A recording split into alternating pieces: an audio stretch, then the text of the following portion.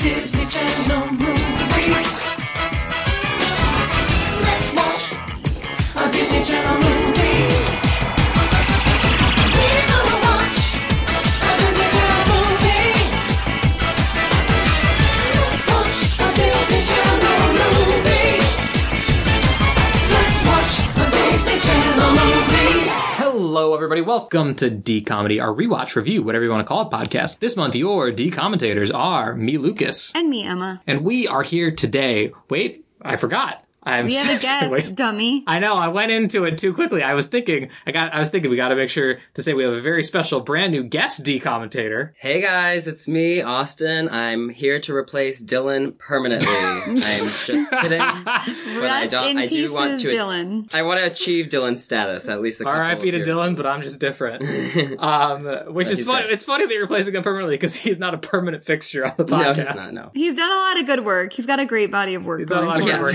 He's been a pillar of the community for so long. But yes, Austin, we're so excited to have you here today. For those at home, this is a different Austin than one we've had on before. This is Austin 2, the sequel. Back on board. Back on back. But Austin, as I like to ask all of our guests, what's your favorite Disney Channel original movie? Okay, yeah, good question, right? Probably should have known that you were going to ask me that. I mean, we do ask every single guest, so that's just on your research. Right. I came underprepared. I gotta say, I do think Double Team might be my favorite Disney Channel original movie. Okay, we'll talk about that in a second. Right. But I love that movie for many reasons, but... You kind of look like the twins from Double Teamed, Austin. And right? I mean that as a compliment. Sure. Yeah. Oh, yeah. I mean, actually, you haven't seen it yet. He's got his hair dyed now. I haven't seen it in person. I was like, oh, his hair's dyed. But yeah, as Austin mentioned, surprise everybody if you were expecting the Double Teamed episode. Go fuck yourself. Whoops. Yeah. I goofed up real bad and forgot we already had a guest planned for June, and he wanted to do Quince. Right. Austin, why did you want to do Quince? Okay, so I wanted, right? Good question again. I wanted to do Quince because I remember specifically this movie came out on my birthday, and I remember DComs were coming out like every month back in like 1998, 1999, 2000, 2001. Yes.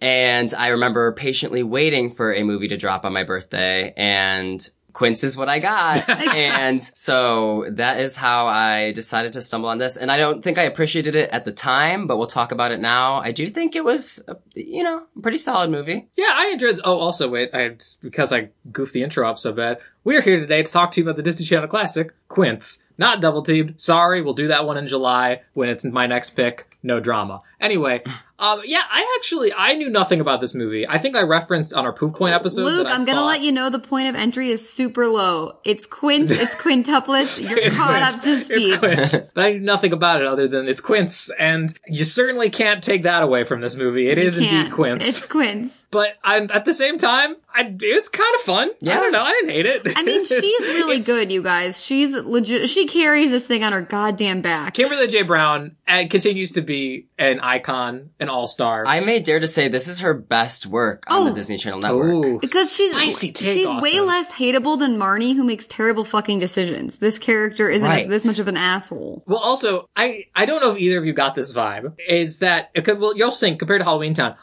has so many characters that she's sharing the spotlight with Debbie Reynolds, Dylan, and the rest of it, all that stuff. This is just Kimberly J. Brown for an hour and 20 minutes, to the point where my overall Lucas, I'm gonna disagree with you completely, but continue. It's a one-woman show, literally. Except for the man in the front row that keeps shouting into the show, which is the fucking art teacher who gets more lines in this goddamn thing.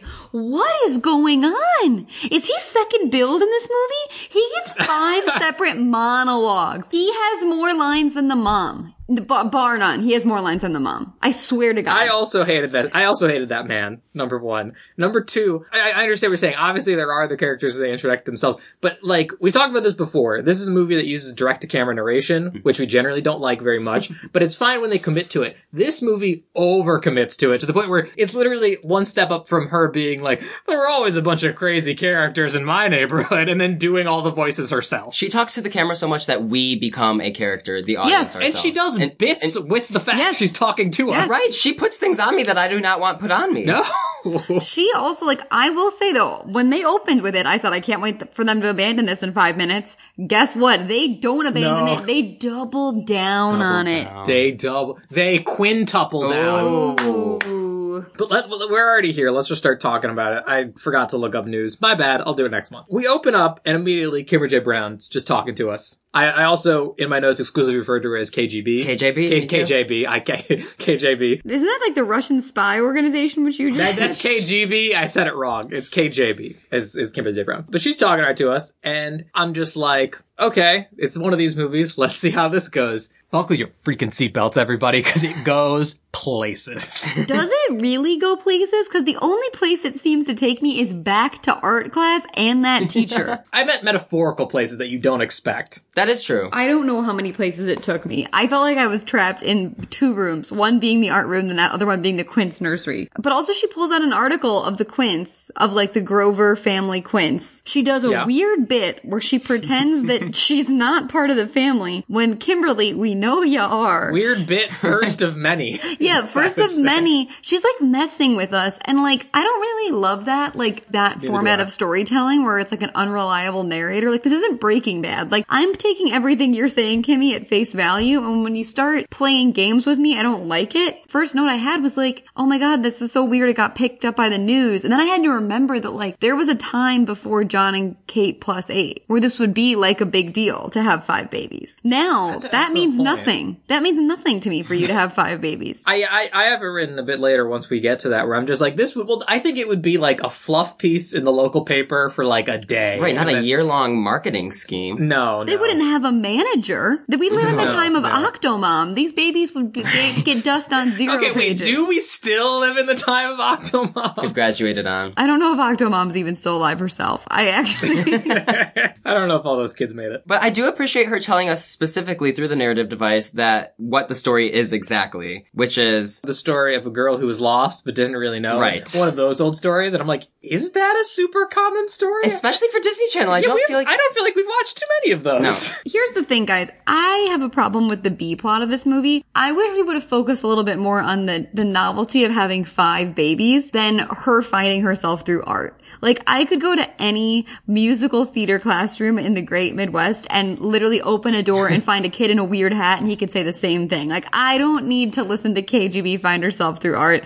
But that is what 95% of this movie is. Well, yes, but I'm also going to disagree with you on that a bit, which is just that what would the rest of that movie be? Just a bunch of babies crying in a room? Because that's what the rest of it is. That's true. I enjoyed the family drama. I like watching people break down. Like, that's the novelty behind John and Kate plus 8. Like, I want to watch a family on the edge. Like, I want to see the parents fighting, screaming. Are they going to get divorced? Kimberly starts smoking cigs under the bleachers. Like, let's get into the real underbelly of what happens when you have Quince. So you wanted a real true to life, no easy answers type of movie, and you were disappointed. Yeah, of course. Well, because I think that that's true to an extent, but I also think that it is, me and Austin were talking about this a little bit before we started, is there's a lot going on here that is not in your typical kids, but like parental responsibility, family responsibilities, money issues. I mean, which obviously that does happen. Where 2 penis jokes. Money issues, Count them. There's like 2 penis jokes that they fully make. Well, there's 2 peeing jokes. Yeah,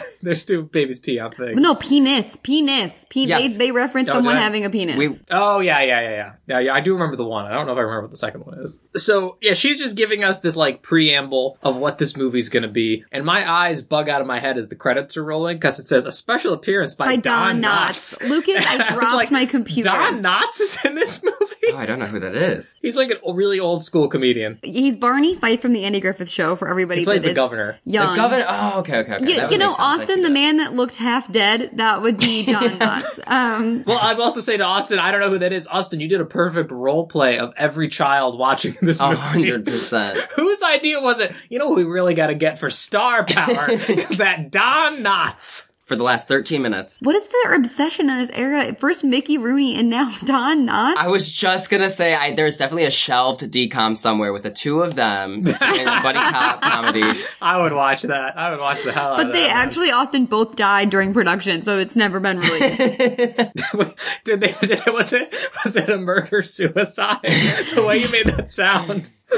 as they died at the same time. Yeah, I think their bodies just gave out. That was a crazy poll. I saw that, I was like, wow, that's really interesting. I think it has to be that there's like one Disney executive who really who just wanted to like meet these people or something. And just pull them for some movie, any cost, whatever. For sure. Also, Love Kimberly will say, like, she has that classic problem here where like she's a child actor, so she couldn't get braces. Her teeth are doing some wild shit. I didn't want to bring it up. Yeah, bring it up. They're left, right, and center. I was a little concerned about her iron level. Mm-hmm. They were a little stained, just to be honest. Love you, KJB. But it was freaking me out a little bit because I had never noticed it in prior movies with I her. don't know if they made them fixed for Halloween Town or they just slapped a Crest white strip on her. But like it was really, really, really jarring. Was this post Halloween Town? It was between the first and second. Yeah. It was between the first and second? She looks so much younger here. I guess it's probably the pigtails. She does look a little younger. You are right. But I also think it's just that, like, in Halloween Town, they try to sell her a bit more as, like, the hero, where here she's just like, I'm just your everyday kid. Yeah, because in Halloween Town, time works differently. So we gotta remember that. Very true. Up until then we meet her family, and we already talked about it a little bit. I like this family. I wish we got a little bit more of them. I like this part where she just calls her dad a dumbass in the VO, where she's just like, here's my dad. He's always got a plan and he's got a job. He's trying to go back to school, but he's fucking bad at school. What a dummy. This was the weirdest thing to me. What? In terms of B plots, was number one, that the dad is like, you always gotta follow the plan. You gotta follow the plan. And then also that, like, oh, he's working really hard to get his degree. And I was like, good for you. And then she goes, but he sucks at it. And he's dumb. And I was like, I was like, wow, man working overtime to provide for his family. And you're going to like shit on him for trying to go to University of Phoenix online? I think if he was the main character of this film, these would be the worst, like, 6 months or however long of his life. Because he apparently works like 12-hour shifts, goes home, sleeps like 4 hours, and then like works the rest of the night through. There's a version of this movie where this is like a Breaking Bad, and he is under a bleacher somewhere just doing meth to feel something because he is so dead inside at his life. These parents, like I said this elsewhere, like if this movie is shot from this mom's perspective, it's a horror film. Like I would rather die than live these people's lives. But yeah, he works at like a Walmart, Home Depot kind of You know what thing. it looks like? An Ace Hardware, and I felt very at home in that Ace Hardware. 100%. I was going to say a Menards, but I thought that was too local a reference to suburban Illinois. And then the mom is in charge of the town paper. Which then, did you not realize the Inside Baseball? The Quince got written up that's by why there's paper? so many articles about the paper in the there's so many articles because she runs the. Oh yeah, I have it a little bit later too. She is breaking so many journalistic ethic rules. She's getting her kid an internship for giving someone the cover. Yeah, she's doing a quid pro quo. The mom is really dirty. Yeah, and Jamie literally says, like, my mom is a scatterbrained idiot. Yes. She can't keep anything together, and that's my great family. She really does shit on both of them back to back. Like, and also True. mom's whole like scatterbrain. The way we see that is that she just like can't put juice in the right cups. Dummy. Right. Yeah. When she continues to make a scatterbrained comment after the Quints are born, I'm like, that woman has 5 babies. If I had 5 babies, I'd be more than scatterbrained. My brains would be scattered on the front lawn because I would have shot myself. Like, I'd like give her a break. Well, her brains will not be scattering anywhere because her hair is 100% a helmet. Oh, it is a full hair helmet. It honestly, really, Austin, it reminded me of John and Kate +8. That like mullet she was working. 100%. Sometimes DComs foretell the future. Yeah, maybe John and Kate watched this and were like, this will be our life. This is what we need. Or my theory was that once you have over 4 kids, the government comes to your house and just gives you a haircut. We also see their fridge, which is just plastered with memorabilia of Jamie, like all of her grades and photos and all that stuff. And she's just like, my parents pay too much attention to me. I'm the center of their whole universe. Like, that's how things are now. And then they do, okay, this is the really weird first gag for me, is she goes to get some juice out of the refrigerator. Dumps it on her own face. And then dumps it on her face. She's like, move on. And then we see her dump it on her face and she's like, oh, I didn't want you to see that. And I couldn't really comprehend. Get a cup, sweetheart. Maybe put it a little closer to your mouth. There's so many ways this could have been avoided. I have to admit, I really did this was the first laugh I audibly laughed at. Really? Yeah, because I was like, they know full well that she could have put that up to her lips and taken a sip. She had it 3 feet above her face and straight up She was poured it trying on to herself. waterfall it. It didn't go well. No, she dumped it on her face. Like, that was like, they should have tried to make Yeah. it look like she was trying to waterfall, let her get a Yeah, it drip. just and looks then, so fake. And it looked so fake. That's why I laughed too, Austin, because it looked so fucking fake. But the next character we meet is the town itself. I would say it's a character in this film, which is Milford. Milford where? Who knows? It had big Truman Show energy, like a town where no one comes in and no one comes out. Like, I felt like it was fake. It did. Well, yeah, it did really feel kind of fake, mostly just because, as in so many DComs, it's just like a couple streets and some stores, and that's the town. And a school. And she's like walking through the street, like and talking to us again, like it's goddamn Sesame Street, and being like, "This is my town, as everybody loves being here." And here's the thing we're famous for. And then we see a different shot, and there's a Statue of Liberty in the sky. She's like, "Oh, come on, just wanted to make sure you're paying attention." And then it disappears. Stop fucking with me, Jamie. I was like, are they trying to pretend that she was on Ellis Island? I was like, what is this? The problem is that these movies are so ridiculous usually that, like, I'll believe literally anything these people say as like a truth of their reality. So when she's like, oh, we live under the Statue of Liberty, I'm like, fucking sure. Like, I just accept that stuff without any question. So I don't need to be played with like this. Right, and she is putting it on us that we are stupid. She even says, and for those of you who aren't so quick, Milford is my hometown. She calls us stupid the whole movie, Austin. Yes. Oh, no, she puts a lot on us. I feel And I'm not having it. I feel like, and I know it's very early to be journeying into theory corner already. I kind of feel like, have you guys ever seen the Twilight Zone thing, where it's like the kid who is like, I thought you were going to say Twilight, and I was like, superpowers? yes, I have seen Twilight. No. The Twilight, there's a Twilight Zone episode, and they made it into part of the movie, where there's like this 8-year-old kid who has like superpowers, and he can like make anything real or do whatever, and his whole family is just terrified of him, because if they upset him, he'll destroy them or whatever, because he's just a kid, he doesn't get like morals. And I feel like Jamie is in a similar position, where she knows all she knows, she's watching the movie, and reality can be whatever she wants it to be, and she is like the apex being in this world, so she just looks down on all of us and everyone else. So she's WandaVision. Yeah. It is a little WandaVision. This is WandaVision. It's a little WandaVision. This is WandaVision. It's a little WandaVision. And the grief is that she doesn't know what she wants to do with her life. She's lost. So, yeah, it's way more subconscious than Right. WandaVision. Yes. Also, she's 14. Who the fuck has this much direction at 14? She really needs to relax. She is not 14. Honestly, when I watched this, I was like, why do I relate so hard to this now in my mid-20s? She's not sure which high school she's going to go to. I thought she's in a middle school. Yeah, she's 13. Or 13. At the very end, she says 14.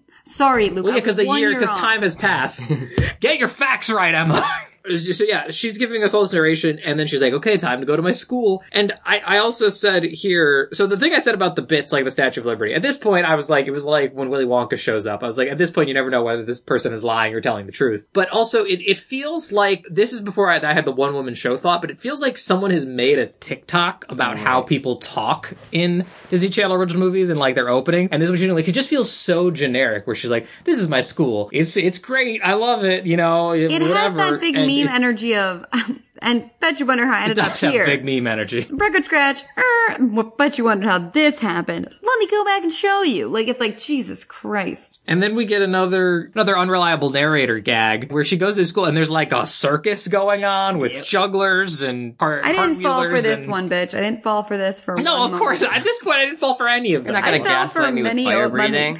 I fell for many other ones throughout the course of this movie, I'm going to be honest. I fell for basically every other one. Emma, fool me once, shame on you. Fool me twice, I was shame fooled on about me. 7 times. I will reveal at the moment when it comes the biggest fake out for me, and it's very surprising that I did not catch that it was a fake out. Interesting. I'm excited to hear that. It's sad. She goes to school and is like, it's not a circus high school. Thanks, Kim. It's a normal high school. You know, the circus high school, as we all know. And I gotta show you what my life was like before. Here are my best friends, Zoe and Brad. And it's a classic Lizzie McGuire formation of 2 girls and 1 boy. But is also clearly in love with her, right? I don't know. They never touch on it, but I feel like he is trying to impress her always. And not with like how smart he is, but he's like, oh, or not even just impress her, like make her feel better, where he's like, oh, don't feel bad. And it's like, I'd like, you have a great life. Like, I'm proud of you and all that stuff. Like, it feels like he's trying to score points with her. Gosh, I hate to say it, but I think Brad is just really lonely and unloved, as we later What's find going out. on with Don't Brad's even get me family? started. Guys, what's going on? That's the Social- movie I want to see. Social services needs to be contacted about Brad. Wait, Let's be real. Luke Austin, listen to me. Did I miss something early on that laid the seed for that? Because that felt like, to me, it came right the hell out of nowhere. And it sure did. Okay, great. I mean,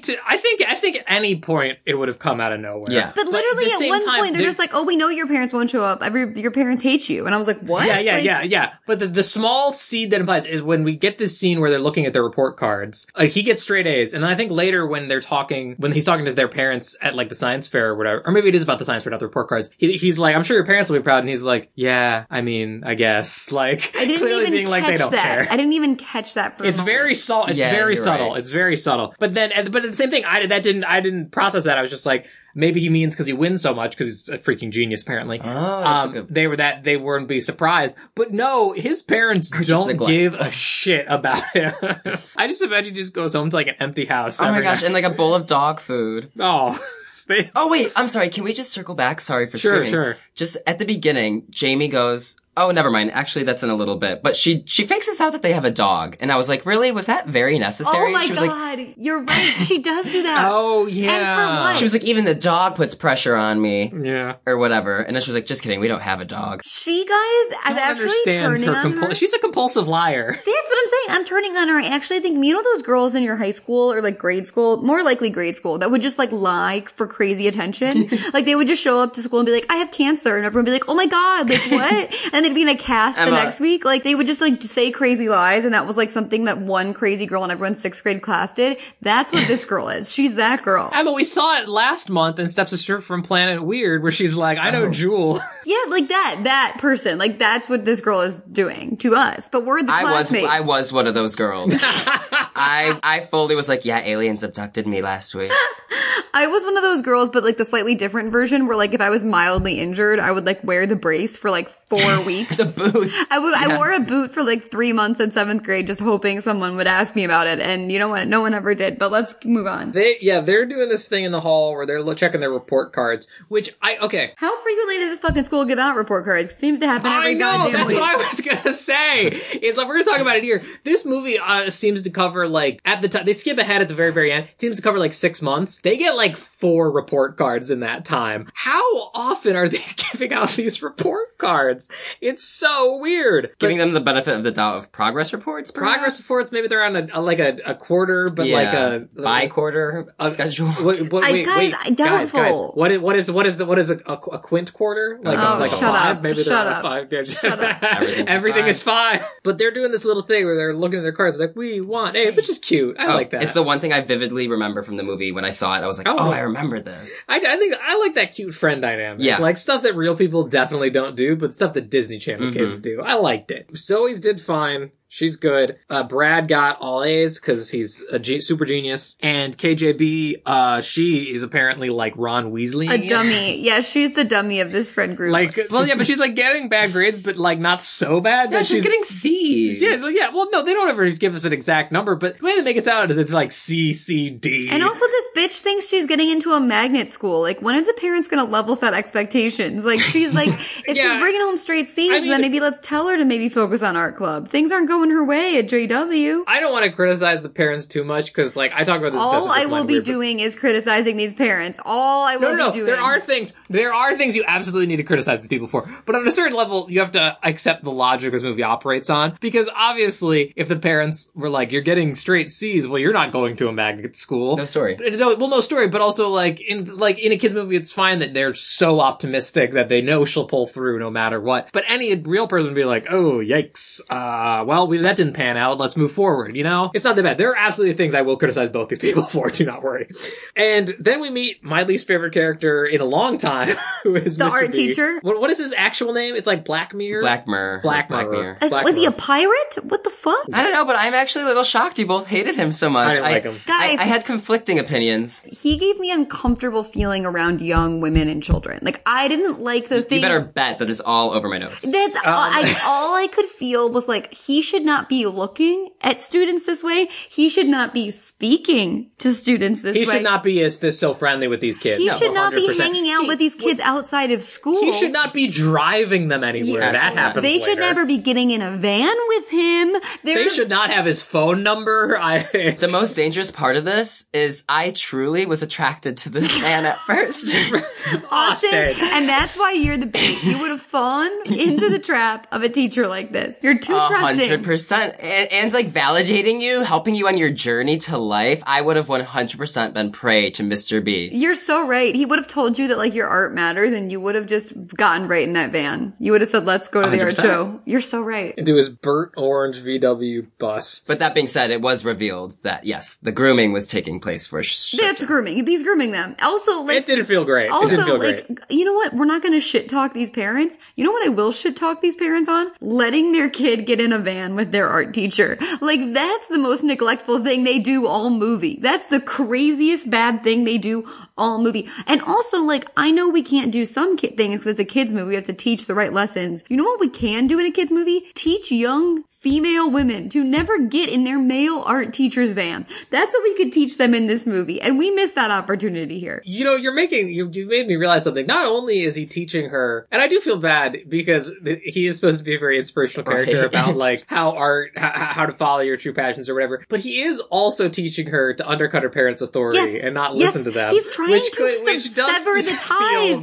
between her and her family. It feels predatory, but he comes forward. He's their art teacher, and he's like us to believe, making all this Italian food for this big Italian four-course Italian meal for this Italian master's lesson we have. You guys should come by. He's inviting them to their class. Like, what? They're gonna also be in class, Mr. B. Oh yeah, he's cooking a romantic 4-course Italian meal and is inviting these 2 young students to enjoy pasta with him. Let's just unpack that for a moment. He also has a deep and palpable loneliness to him. Like any adult man teacher that's like, I made you guys Italian food. It's like, oh, he's got nothing going on the weekends. Like that was a cry for help as well. No, he has people to put into his bus on the weekends. Yikes. Clearly, I feel like this man has a dark secret life. He lost out the role of the Lovely Bones and instead came to this DCOM audition and really gave the same energy.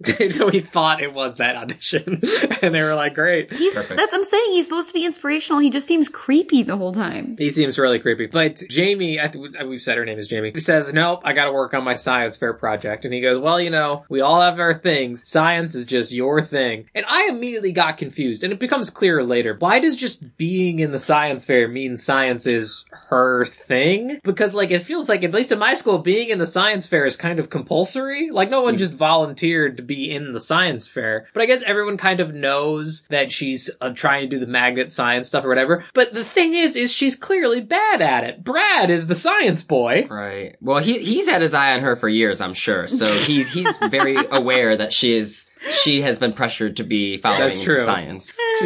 He's like, yeah, I've read, I know science is your thing. I only wrote that in my journal. How did you get that? I only know that your parents are putting too much pressure on you from years of listening to you talk to your friends. Also, like, wait, guys, why does everybody have to have a thing? Also, let's unpack that for a moment. Like, why are we back operating on High School Musical logic where everyone can only do one fucking thing? I mean, to me, that just read as like, boiled down reality for a kid's movie or whatever. And like, I didn't read that much into it, but obviously, yes, you can do many things, Emma. But the way he said it was weird. I do agree with you. But yeah, she's gonna do this science fair. Oh, wait, sorry, just some really good 2000s lingo in here. Oh, please. When they talk about art club. Okay, he wants to join art club, that's why I don't know. Zoe says to Jamie, don't be a dragola, Jamie. Which I think got a giggle out of me, yeah. Yeah, I like that. I would say that today. Don't be a dragola. I don't hate that. Yeah, but the other thing she says is, my parents have decided to make this contest month. Yeah. And I was like, what does that mean? How many contests are they throwing you in? And we find out later there's like a writing contest they want her to sign up for. And I get what they're doing. They're trying to build her Common App to get into this magnet school or whatever. But can you imagine looking at a 13-year-old and being like, you are going to be in every single contest we can get our hands on? I wish my parents put that kind of pressure on me, maybe. Honestly, yeah, you know what? She needs to fucking toughen up because it's a hard year for a bitch. You know what? It's hard to get into college and these parents just want a better life for you. I'm sick of the complaining. Okay, but also they're talking about college when she isn't even at the high school That's level. when you need to start thinking about it. That's when you need to start thinking about it. There's kids that are out there prepping for Harvard at 3. Like, it's a tough world out there. And you know what? Even if you do work that hard, Lori Loughlin will still pay for Olivia Jade to get into USC before you. So we don't have time to sleep. We don't have time to sleep. That's true. Her dad doesn't have Lori Loughlin money. But speaking of her dad, she leaves school and goes to his office to show him a report card. And this was like the one, I think I laughed maybe 2 times. This was my one laugh. She goes up to him and says, I got my report card and I know you want to look at it. And he's like, oh, please step into my office. And he just walks over to the toilets that are on display and they just sit down. And she's like, Rumi, I kind of laughed at that. I was like, that was cute. Your laugh? That was a little laugh. Just a little like, that was kind of good. I like that. Okay. But no, once they took the sync part took it too far. And that's the other thing. I don't think this movie knows how to end its bits. Like, these bits that she's doing in the narration, like, to try and trick us, they just feel like they just drag on, and then she's finally like, oh, I was just kidding. No, like, she ends them by calling us dumb. She's usually like, oh, like, you guys fell for that? Fucking idiots. All right, next thing. I'm like, whoa, okay, thanks a lot. It really is like that. It's like, next thing. And next thing. I'm like, there was no joke there. You just called us stupid. Like, still with me over there? Dunk, dunk. I'm like, yeah, I guess I have to be. Also, who is she to have the right to call us dumb when she's the one over here? Yeah, that's an excellent point. Not even getting into magnet school. She's apparently failing art. Yeah, you're right. She wasn't even doing well in art. How the fuck are you failing art with that teacher that's in love with you? Clearly, exactly. You dummy. Well, that's how he lures her in, you know. That's the thing. He wants her to go to art club. That's another classic behavior. He can't just teach her in class. He needs after school hours. But this is where we get dropped the college thing, where the dad is saying, like, you're going to get into that magnet school. You're going to be the first Grover to go to college. And I was confused because he's in college right now. I thought maybe he's in like some University of Phoenix online bullcrap. I don't know. But I guess maybe he means right out of high school. It was confusing because I was confused by that as well. Yeah. Because also, spoiler alert, the fact that he's in college like basically never comes up again. So well, I think he has to drop out when he gets the fucking 5 kids dropped on him. He's not going to Psych 101. No, it's just at the end she references he got a promotion, but I guess is still working on his degree. So I guess it didn't even matter. He works on it at one point in the middle, yeah. Yeah, like one other point. Mm-hmm. Like, you could have just, like, if anything, that gives him a stronger narrative of being like, you have to be the first one to go to college. I didn't go to college, and I don't like my job. And now we're sitting on toilets at Ace Hardware. Like, I was hoping for more of that more of the hardship is why they're putting pressure on her. Yeah, not because... that would have made sense, Austin. I was like, that makes them, like, way more, like, likable. And then, because you can identify with them more, that they just want her to have a better life. Exactly. And instead, the pressure here is just that, like, she is the only star in this galaxy. Yeah. And so, all of their focus and attention is making sure she shines as brightly as possible, even though she just kind of wants to do her own thing. Which also, to her credit, she could do something to communicate that a little bit. But then again, she's lost and she didn't even know it. Oh, but I will give her mad credit because she does communicate very well at the end of the film, her feelings. And I'm like, I don't think I have ever seen someone express their feelings so well in a Disney Channel original movie. I agree with you. I was going to talk about that when you get there too. I think we've seen a lot of movies that have very stereotypical heart-to-heart moments. Mm-hmm. I think the heart-to-heart talks in this movie are good. She's good. They nail them. They feel genuine. She sells them well. You feel the emotional. They feel like they're just the right length. They work very, very well. Like, that's the thing is, I said up top that I liked this movie. Yes, it's inherently kind of silly, but like, the emotions do land for me in a weird way. Like, it works, even though I didn't expect it to. The emotions in the next scene really got me. Like, not a lot. I don't know why I didn't connect with the dad, probably because men don't deserve rights. But in the next scene, when she's with the mom, that's what hit me home. When the mom is like working on her little like town newspaper, and she's like, I could have been maybe the editor of like the New York Times, like if I had like, had these opportunities. And I was like, see, she's trying to give you what she never got. She's like, she is trapped in this podunk town with this stupid man as her husband, and like she could have been something, and she's trying to give you that opportunity. Like, I felt that was powerful, and I wish they would have explored that a little more. I agree. Wrote that down as well. She said, if my parents told me that I could be running the New York Times. That was the line. It was like, if my parents told me that I could be anything, then I could be running the New York Times. And like, that's all they're trying to do is like, give this bitch some direction and be like, you can be anything you want. What do you want to be? And she's like, getting C's. Like, Yeah, because later on, when she pivots to being all about art, they're just as supportive, and they're like, that's incredible. Like, it's not like they're dying for her to be like a scientist or a doctor or something like that. It's just, they want her to be happy, and they just think like, this is her best chances to go to this which is another thing. This confused me too, is the dad says like, if you go on, 90% of the people who go to this magnet school go on to college. And that confused me because I was like, going on to college is like a choice thing where like, obviously she could probably go to a better college, like a more expensive, like an Ivy League college if she went to like this magnet school. But I'm sure there's some college that would take you out of her normal high school. So unless this high school's a real garbage dump, which it doesn't seem to be. They hired that art teacher and he's like, his recommendations must have been sparse at best. I don't think that man has any real qualifications. But yeah, she goes to see the mom next, and this is the scene we were talking about where the mom's on the phone with somebody being like, she's a hard worker, she's great, and she hangs up and goes, I'm trying to get you an internship. Oh no, sorry, she doesn't hang up. She covers the mouthpiece, and then she's like, great, I'm so glad you'll meet with her. I promise you'll be on the front page tomorrow. And I was like, you super can't do that. Like I said, she's violating every journalistic... Nepotism is a disease, guys. This is how everyone gets ahead. You gotta learn it early, Kim. You gotta get your foot in the door any way you can. The mom just gives her the same basic spiel the dad did, like, oh, your grades aren't great, but you'll pull it off somehow, even though that doesn't make any sense. We cut to her room that night for her to work on her science project. Don't they have dinner first? I don't have any dinner. I don't have any dinner. Oh.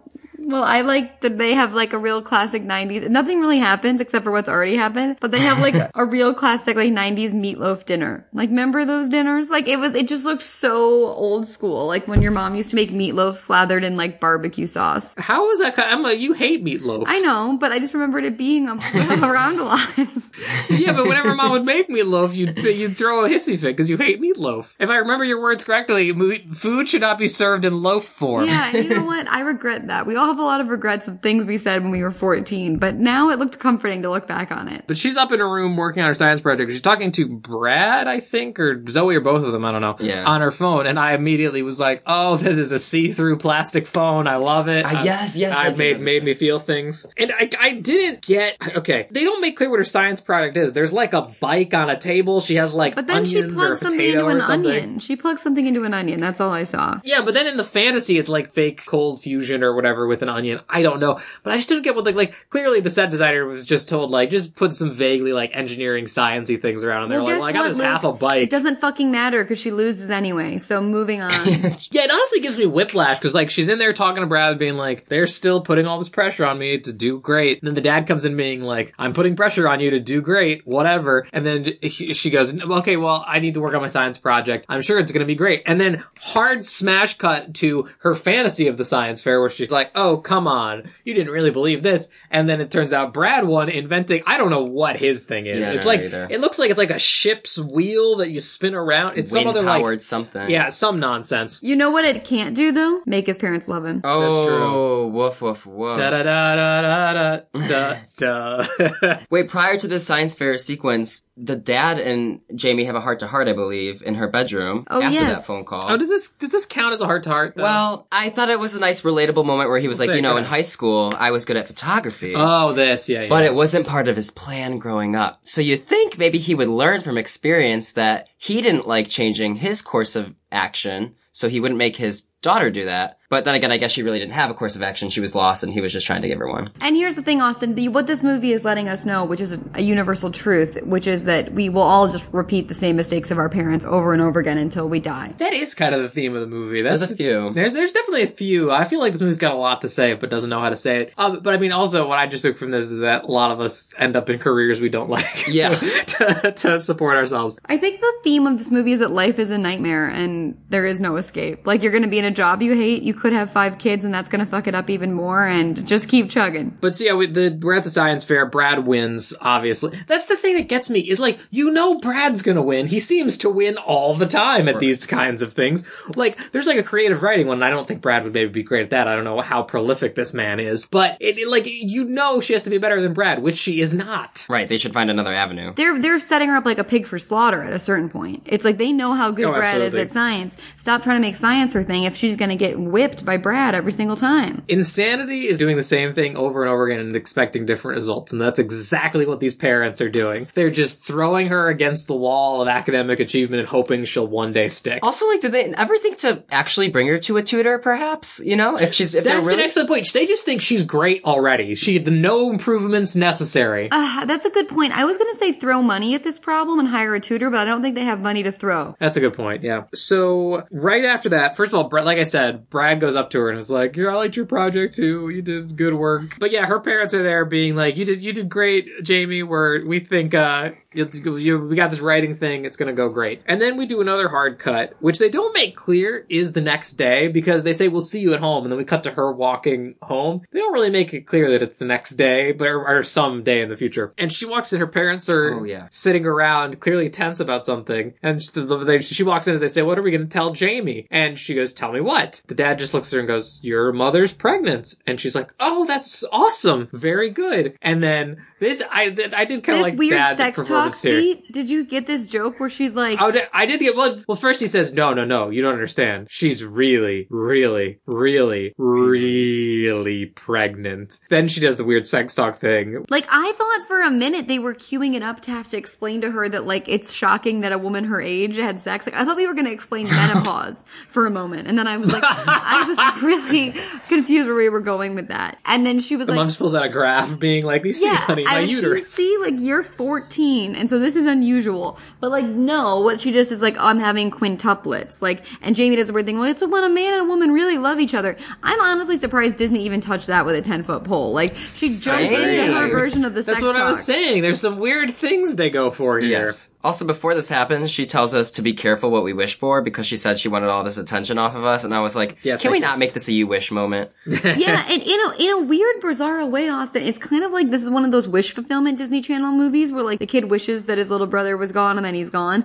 And, like, it's not that because it's not magic, but it is kind of that. Like, she wanted something and to take the pressure off. These quints arrive to take the pressure off, and then it's like, be careful what you wish for because now your parents don't care about you. I do think it is in a scene where the dad's like collapsed in his chair and just goes, it's quints. It's quints. That's the first time they say quints. They will exclusively be called the quints throughout the rest of the film. If you go to the IMDb of this That's movie, not the website. IMDb? Yeah, girl. If you go to this movie, I was trying to figure out this actor's name that plays the dad because he's very Dan familiar. Roebuck. He's one of the hardest working people in Hollywood. This is an endless credit list. If you clicked on the character, I accidentally clicked on the character in this movie instead of the actor, and it goes to the characters page of Jim Grover from the movie Quints, and it has just one box and it says famous lines. It's Quints. It's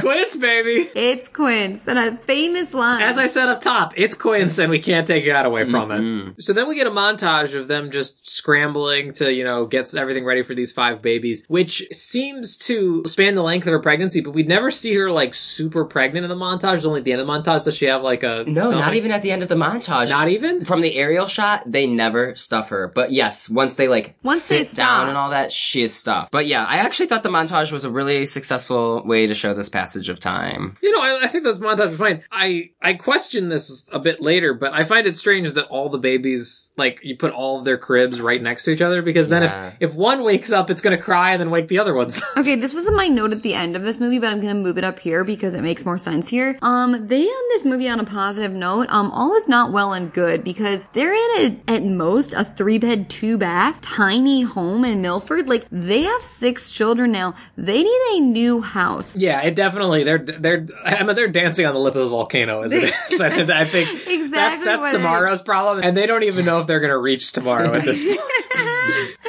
You're so right. Okay, that's what was stressing me out about that. Moving on. Well, not at this point. Once it happens, and keep in mind, it happens now. The montage happens, and then she walks in the door, and then she's like, contractions! It's happening! And so they drive to the hospital. The dad almost leaves her behind, which I thought was some good foreshadowing a little bit. Like, they already forgot her. Oh, it is foreshadowing. Yeah. For sure. Kind of when she was in labor, I kind of wanted her to scream, it's Quints! The 5 children are passing through my vagina right now. Yeah, she could have had his iconic line. It could have been on her IMDb page. Yes, right. That actually I would have liked it more if the Quints were a surprise, honestly. Or it was supposed to be quads, and then it's Quints. Or she just had to go to the bathroom really bad and 5 babies came in. No, not like I didn't know it was pregnant, Austin. Austin, she's in a 7-Eleven.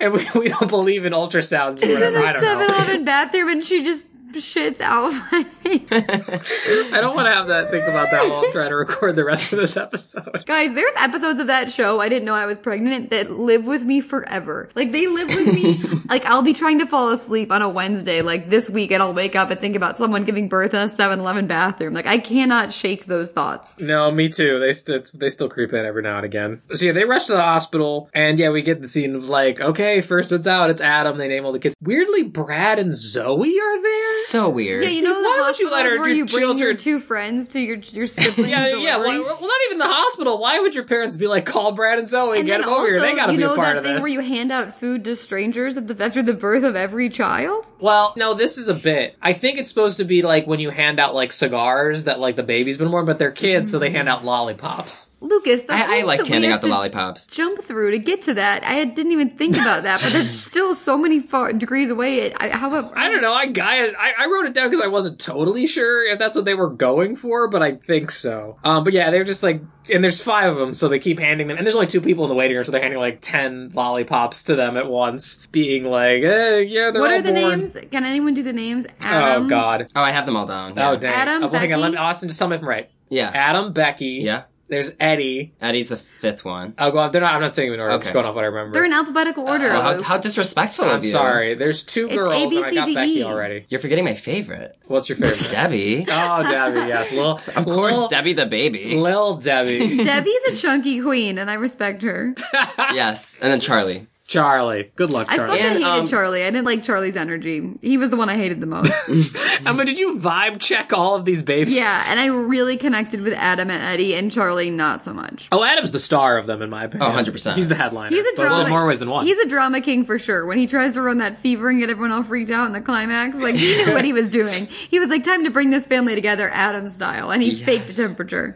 Adam's star. And Jamie full on names Adam herself. Her dad comes out of the room and says, the first baby's born, and she goes, Adam. So she gets to name the first baby, unless they had some prior conversation, but I thought that was really interesting. I did think that they had a prior conversation. Oh. As quick as she's shooting them out, they're shooting off the names. And so I assume that's what happened, but I like your version better, that it is like, okay, you think of a name and just get ready to tell me when it happens. the firstborn man, Adam. Yeah, see, that was also symbolism. This movie is deeper than we're giving it credit for, guys. How many layers deep, Em? 5. Atta girl. It's like a 5-layer dip. But so the babies get born, and Wait, hold up. I just realized we neglected Jamie ourselves in that. It should be 6, you know? well, but it's all about the quints. It You is gotta all about focus the on the quints. quints, Right. Austin. All right. How often? You know how much the guy says that once we'll get there. Right. But they bring the kids home, and she tells us over the narration that they're the first quints born in this state. What state? Who knows? You'd think, considering they talk about that, and we meet the governor of this state, they would just tell pick us, one. just pick one. There's 50 of them. You're not gonna go wrong. But yeah, they've become like a news phenomenon, and there's like reporters outside with cameras Lucas, and stuff. you missed my favorite part in the waiting room where the dad comes out and he's like leaning against, he's like sweating and like leaning against the wall. And he's like, it's Quince. And the two people that they handed the suckers to in the waiting room approach the dad. And one of them gives him a teddy bear and goes, you're gonna need this. And then the woman just hands him a bottle of loose pills and goes, you're really gonna need this. She does do that. I forgot about that. What were those pills? Did she just give him Klonopin? Oxycodone. I said, Austin, I literally have written down, that's Klonopin and just a few loose oxys in there. Like, she's like, you're gonna need this. And that starts the B plot of this movie that we don't see, which is his spiral into drug use. Because that's the only way he's dealing with working this much and having that's such a good point. She was clearly an agent of whatever the drug company. What's the drug company that makes OxyContin that basically started the opioid crisis? I have no those idea, assholes. Luke. The point is, those assholes, like, because this is the period where they were just writing OxyContin prescriptions for if you woke up one morning and your back felt kind of weird. They're just like, take a couple Oxy. Yeah, She's that woman pushing just the gave him pills on Oxy. him. Yeah. Yeah. She definitely is, because she has no other purpose to be at that hospital. She was not pregnant. She was just sitting in that room with that man. She was just looking for anyone to be like, hey, if you're feeling good, don't see the doctor. Don't charge your premium. Just take a couple Oxy. You can't give someone a prescription bottle of any pills. Like, that's the whole... It's highly illegal. Don't get me regardless wrong. of what was in them, she just hands him a bottle of her own pills. But so they come home, and the parents, they keep also, as Emma mentioned, that these parents are going to have house space. Their car, I don't think there's no feasible way they fit 2 adults and then 5 babies in the back of that car. Impossible that happened. Because the kids have to ride in a taxi, so clearly we are led to believe that the babies are in there. There's no way it happened. Unless, like, she's got, like, 2 on her lap, the mom in the passenger seat, which is wildly unsafe. Yeah. Those kids need to be in their seats, need to be buckled in, get your parenting right. This was a different time, 2000. No click it or ticket then. And Click it or ticket.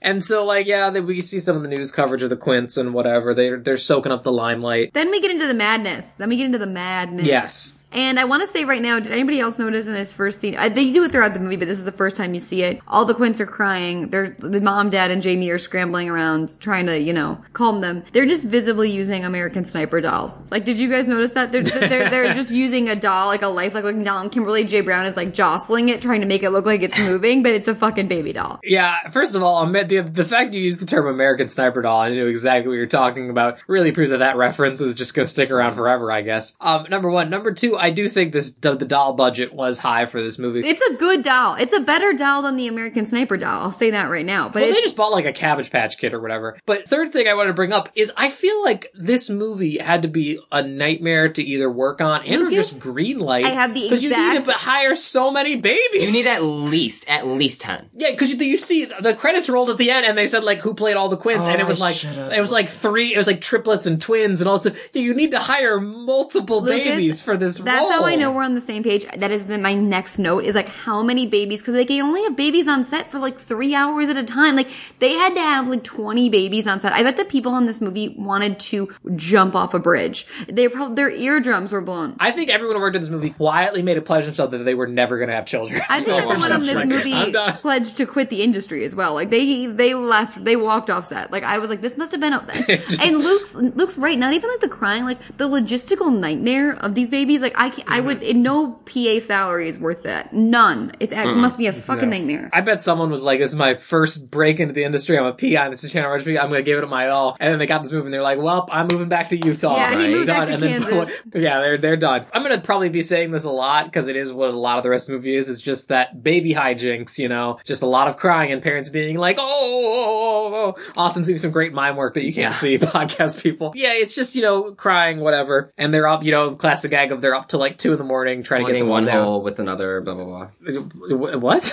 Well, like when you plug, it's a turn of phrase, I don't know what it is, but when you plug a hole and then another hole forms. Oh, okay. They said plug one hole with another. Finger in a jam. Yes, finger in a jam. That is the expression. That's what the hand motion he was making. Yeah. But, so they finally get them all down at like 2 a.m. and they're like, all right, let's all just go to sleep. Kimberly J. Brown's tucked into bed in her monkey pajamas, which I was like, oh man, what a time to be alive. Big time for monkey pajamas this year. Huge time. I had a pair. And she gets woken up like immediately. They only get like an hour of sleep. And this I think was my other laugh. She's at school the next day and Brad and Zoe go up to her and say, so how are you feeling? And she goes, I feel like I want to drink coffee. Yeah, that was funny. I like that. That was good. That was a good comeback. And Brad is just like, well, things will get better once the baby nurse starts. Cause I think she's told him at this point she's really excited about the Quints because her parents will be distracted. She can just kind of do whatever she wants kind of thing. And so Brad is like, oh, that's finally going to start once you don't have to actively take care of the children. Can I also say she was bringing up a lot about that her parents are putting pressure on her. Pressure that she now has to take care of all of these kids and like help them out. That's like a 10 times multiplier of pressure in my opinion. And she volunteers as tribute many times. Yeah, she's really going to bat for this really hard. And I on one hand, I appreciate it because she's also, we shouldn't undercut it. She's really excited to have little brothers and sisters now because she's been an only child for 12, 13 years. But at a certain level, I'm just like, girl, you shouldn't have to do with this. Live your life. Right. And then we meet my favorite character in the movie, Queen Fiona. I loved this woman. Again, I don't want to bog down this movie with reality. How the fuck were these people affording a baby nurse? You know how expensive that is? Because the dad was working non-stop hours. They literally say, we can't afford her to keep her full time. Okay, I did appreciate that. Then after like 20 minutes, they finally then have a meeting where he's like, I cannot afford to keep this nurse. Yeah, that's what I'm saying. I like the financial problem in this as opposed to other movies where they're just like vaguely like, we can't keep the farm, Like this one, it's like, no, like these children are running us ragged. Sorry, really quick, before Fiona comes into the picture, they're at school again. We see the art club teacher again.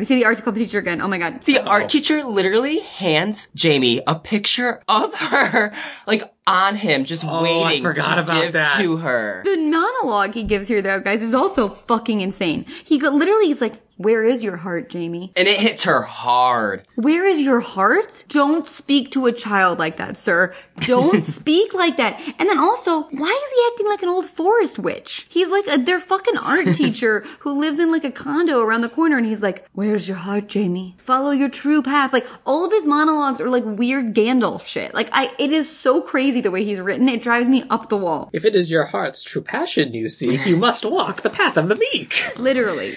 Okay, but the baby nurse is here. She's doing an accent that full I Doubtfire. cannot place. I would call it a full Doubtfire. It's some Northern Ireland. It's Irish, Scottish, Fionish. And it's Irish, Scottish, and Robin Williams. It's a full Doubtfire. Sounds kind of like Tom Cruise's fake accent in Far and Away, that terrible Irish accent, like Belfast accent. That it's kind of like that. I thought she was trying to go for Belfast. She was trying something, but I will say, as much as she's trying, she is committing. Okay, she is committing. When she walked in, though, for a second, and this is again, like, just bear with me. Had a long day at work, but when she walked in, I thought for a second that it was because of like her stature, and I also forgot like how time works. Like, I remember what Don Knotts looks like from the Andy Griffith Show, which was in the 60s, and I forgot that now he's gonna look like a legitimate like corpse. I thought that it was loved that Fiona was Don Knotts in a wig for a moment. I was like, there is Don Knotts. I would have loved seeing Don Knotts, Mrs. Doubtfire, this family. Are you kidding me? I thought it was a full Doubtfire, not just an accent, a full Doubtfire, and it was Don Knotts in a wig.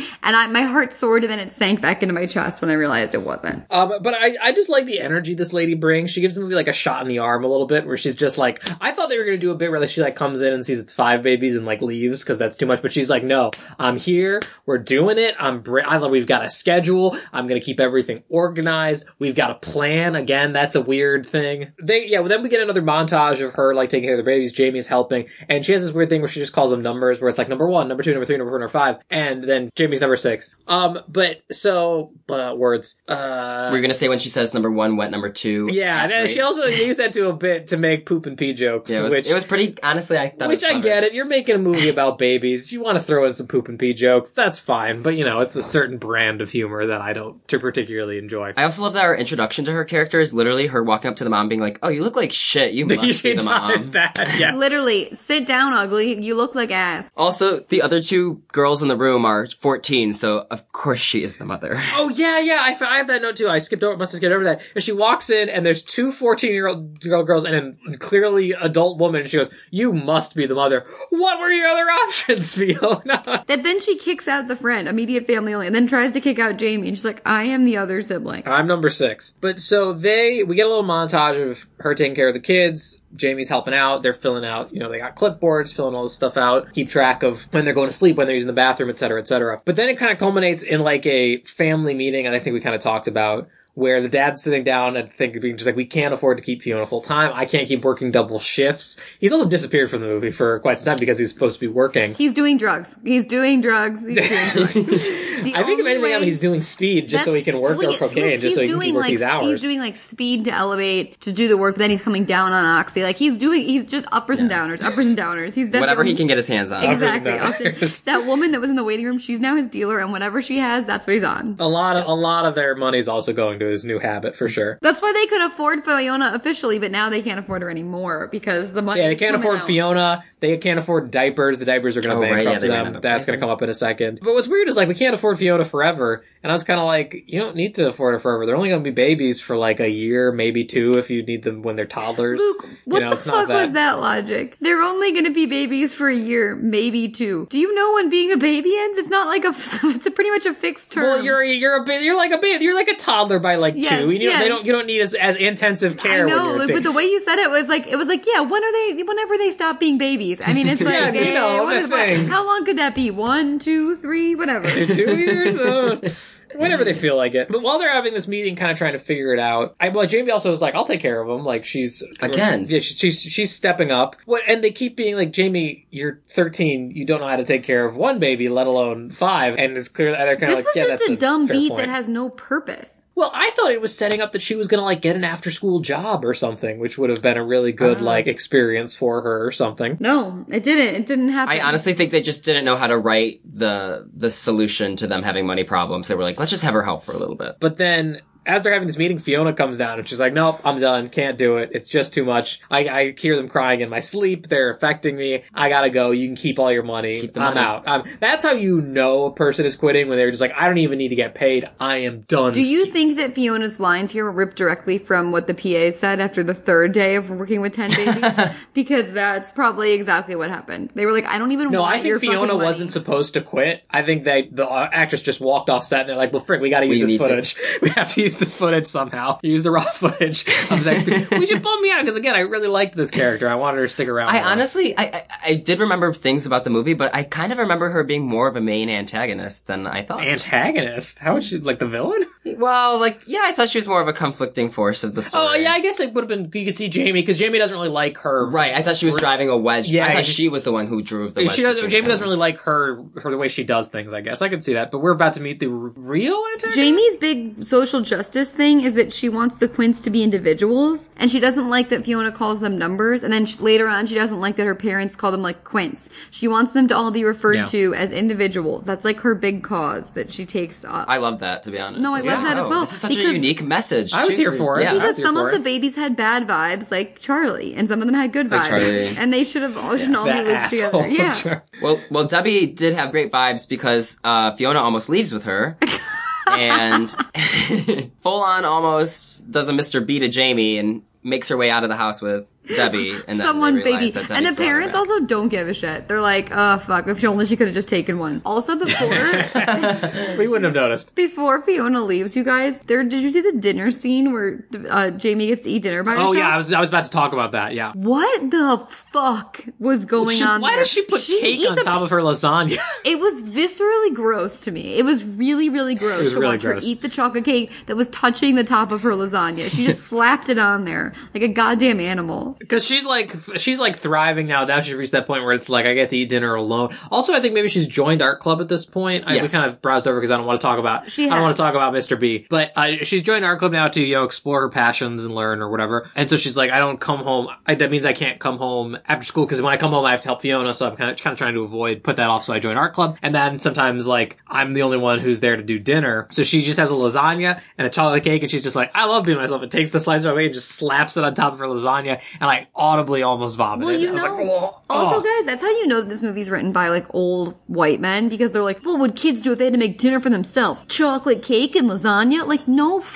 that's not a kid's fantasy. Like, if a kid's fantasy dinner by themselves is like 7 straight bowls of Cinnamon Toast Crunch. Like, that's what you want. You don't want to eat cake on top of lasagna. That's fucking gross. Great transition now, because speaking of old white men, well, not old, but speaking of white men in suits, as Fiona's leaving, I think they're going to, like, chase her down, and who's standing out front with boxes and boxes of diapers, but Albert? Albert, yeah. I think that's his name. Yeah. Albert. And he's like, guess what? I got you now. I represent the Little Angel Diaper Company, I believe, is it? I think it's Little Angel. Yeah, got it somewhere. Something like that. Cutie Pants. Cutie Pants. I was totally wrong. It's Cutie Pants. Thank you, Austin. The Cutie Pants diapers, we'd like to have a word with you, and I'm gonna solve all your problems. And I immediately said, I did not see the turn of this involving an evil diaper executive. I put evil with a question mark because I wasn't sure, but I definitely got an evil vibe off this dude. Is that the guy that played Jackal Jackson? Because if... It was 100% his audition for Jackal Johnson.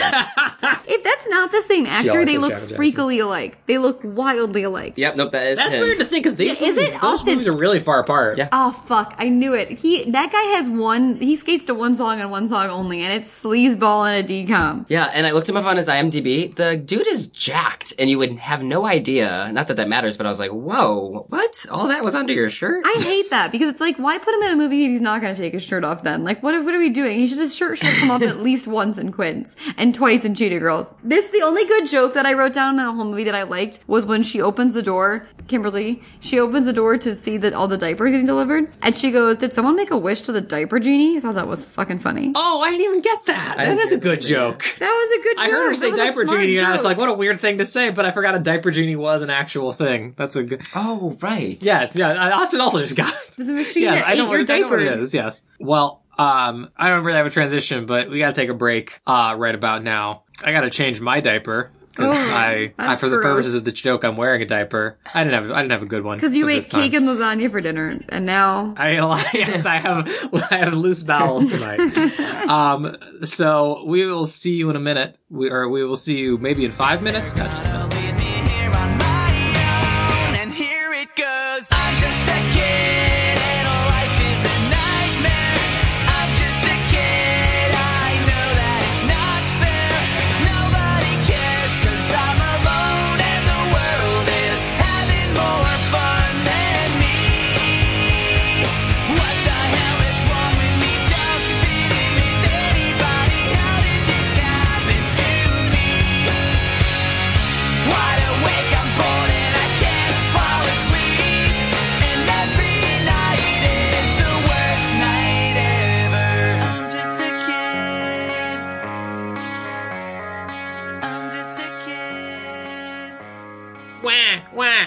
We're back. I fucking hated that so much. 5. My body just went into full fight or flight. I actually hated that. Mom said the same thing. Mom was around when I was watching this movie, and she was like, it was just babies crying for like an hour and 20 minutes. I hated it. That has to be an evolutionary woman thing. Like, I think women's bodies are built to That's exactly what I said. That's exactly what I told her. It's something in our mental chemistry. Like, I don't like that, and it puts me on edge. So, Albert's in their house. He's giving them the spiel being like, listen, Cutie Pants diapers, they want to pay for everything. They want to make these kids, they want to like extend the moment of these quints, you know. Austin's making the money, rubbing your fingers together, money hand sign. Is Austin doing a full like puppet show over there? I feel like he's doing a lot of signage. I'm not kidding. Emma, you still will do full on hand puppet theater, and then I have to remind you no one can see it. That's so don't just get for me. That's you just can take for the boy me. out of theater club, but you can't take the theater club out of the boy. Also, I just have to say really quick, I love how when you guys give credits to good actors, especially parents, on the show, and I should be so lucky one day that to be a Disney Channel. I would love absolutely. Austin, I want it's that like really for go you. for it. I really want that for you. I think right now you could, where you are, I think you could play a great older brother character. Yes. Oh, okay, I'm here for that. I think you could get like a good 11 lines in. Yeah. And then, but I'm saying, like, I want you to do what some people do, where like you get those 11 lines and you sell those 11 lines. Like you go above and beyond. You're like Vin Diesel in the Fast and the Furious. You're taking it so serious. Kristen Chenoweth in The Descendants. Yes, exactly. You think you're somewhere else. But yeah, Albert's basically like, I want your kids to be the spokespeople for our brand. We're gonna, reinvigorate the news stories and all that stuff, talking about this partnership, et cetera, et cetera. Take 1 trillion pictures. It's gonna be great. They do, I don't know why they decided to do this. They do, like, where the mom is sitting in one place and Albert is walking around her, they do the 360 camera spin around the mom where it's just like a tracking thing. And I was sitting there, funnily enough, we were just talking about giving too much effort. I was like, why are you putting so much effort into the cinematography It's here? because it's a metaphor. It's a metaphor. They're getting caught up in his like tornado of bullshit. Like it's all a metaphor. So, no. And the long and short of it is, I will give you the money you need to survive if you let me market your children. Yeah. And Which obviously, like, who's going to say no question. to that? They're underwater. Oh, yeah. I mean, they're going to be bankrupt. Like, they're going to be destitute soon. Like, they need to take this deal. Oh, God. This half of the movie, honestly, all kind of runs together. Don't they go back to art club? Well, yeah, they're continually going back to art club. She's practicing new techniques. She's learning to draw. Guys, when they go into the art club and they do portraits, and he's trying to get her to draw a portrait because she's kind of touching down with her, like she's kind of good at drawing. But he's like, let me teach you how to do a portrait. I want to see what you see. He then goes in her ear, I want to see what you see when you see me. I was like, get this man in jail. I do believe in prison reform, but I also believe he needs prison. There's nothing else that can fix him. I was like, get him away from her. And then he literally he does that haunting thing that like the L pool teachers do, where he like drags up a 3-legged stool and then sits down spread-legged to like get real with her. I was like, I hate this. I've realized the problem, the reason I'm skipping over all these art scenes is because all of my notes are just that, like, I hate the teacher. Like, I just, like, I've decided I don't like him. Like, I don't actually take notes about the art thing, because the art thing is fine. She's discovering a passion. She's really good at it. Actually, the drawings of the babies, kind of haunting. I don't love her Oh, they're artwork. terrifying. Oh, yeah, they're not good pictures They're not at all. good. I mean, she's a 13-year-old girl, whatever, but it's like they're creepy. Yeah. Like, The their pictures eyes are like dead. They're like They're so floating round. dead heads. I don't like them. So yeah, she goes to art class. She's figuring all that stuff out. I think here he just tells her that, like, FYI, you're not going to get, like, any attention. I really don't care about you. And she was like, that's great with me, I'm super fine with that. And the mom, like, becomes their manager, and so she's super distracted. The dad's like, I don't know. I think he's still working. Making a plan. I don't know what he's up to. Or he's hitting the college books hard, you know? The next thing I have for her is that apparently there's another science fair, and she's not gonna do I know, Austin. Again, Austin, no one sees her face. But there's another science fair, and she's like, I gotta tell my parents that I'm not doing it. How are there so many science fairs at the school? This is not the magnet school. Yeah, it's a lot of science fair. They just had one. These babies are barely 2 months old. And so, like, we go back, she's walking back home, and they're, like, setting up a commercial shoot or photo shoot in their yard, and she's just talking to her mom, and she's like, how was school? Great. And I decided I'm not gonna do science fair. And the mom's like, what? Yeah, okay. And she's, like, attending to a baby. She goes, you're my witness, Zoe. I told her I'm not doing that. And then, like, we just kind of continue on this where they're doing stuff, she's going to art club, and, you know, you can there is kind of a bit of a rift forming, but it's not like a bad rift, it's you can just see it happening. Yeah, she's starting to get upset, and she's, of witnessing that they're being treated more of the unit and not as individuals. Yeah, she's starting to talk about it more. But she's also getting really into art. The Quints in the commercials, like, she doesn't like that her parents are being swept up in this fame and fortune and, you know, diaper influencers. Free diapers. Like, being diaper influencers. Fame, fortune, and free diapers, what every man wants. Hey! Yeah, we see her art evolving, and, like, it goes without saying, but her art is just, like, I know we just said the babies don't look good, but she's way too good at art in an instant. Like, the first time he's like, just try drawing something, and she perfectly styles a head, like, exactly the shape it needs to be, and everything, like, and it's like, you're not even trying to presume a 13-year-old did that.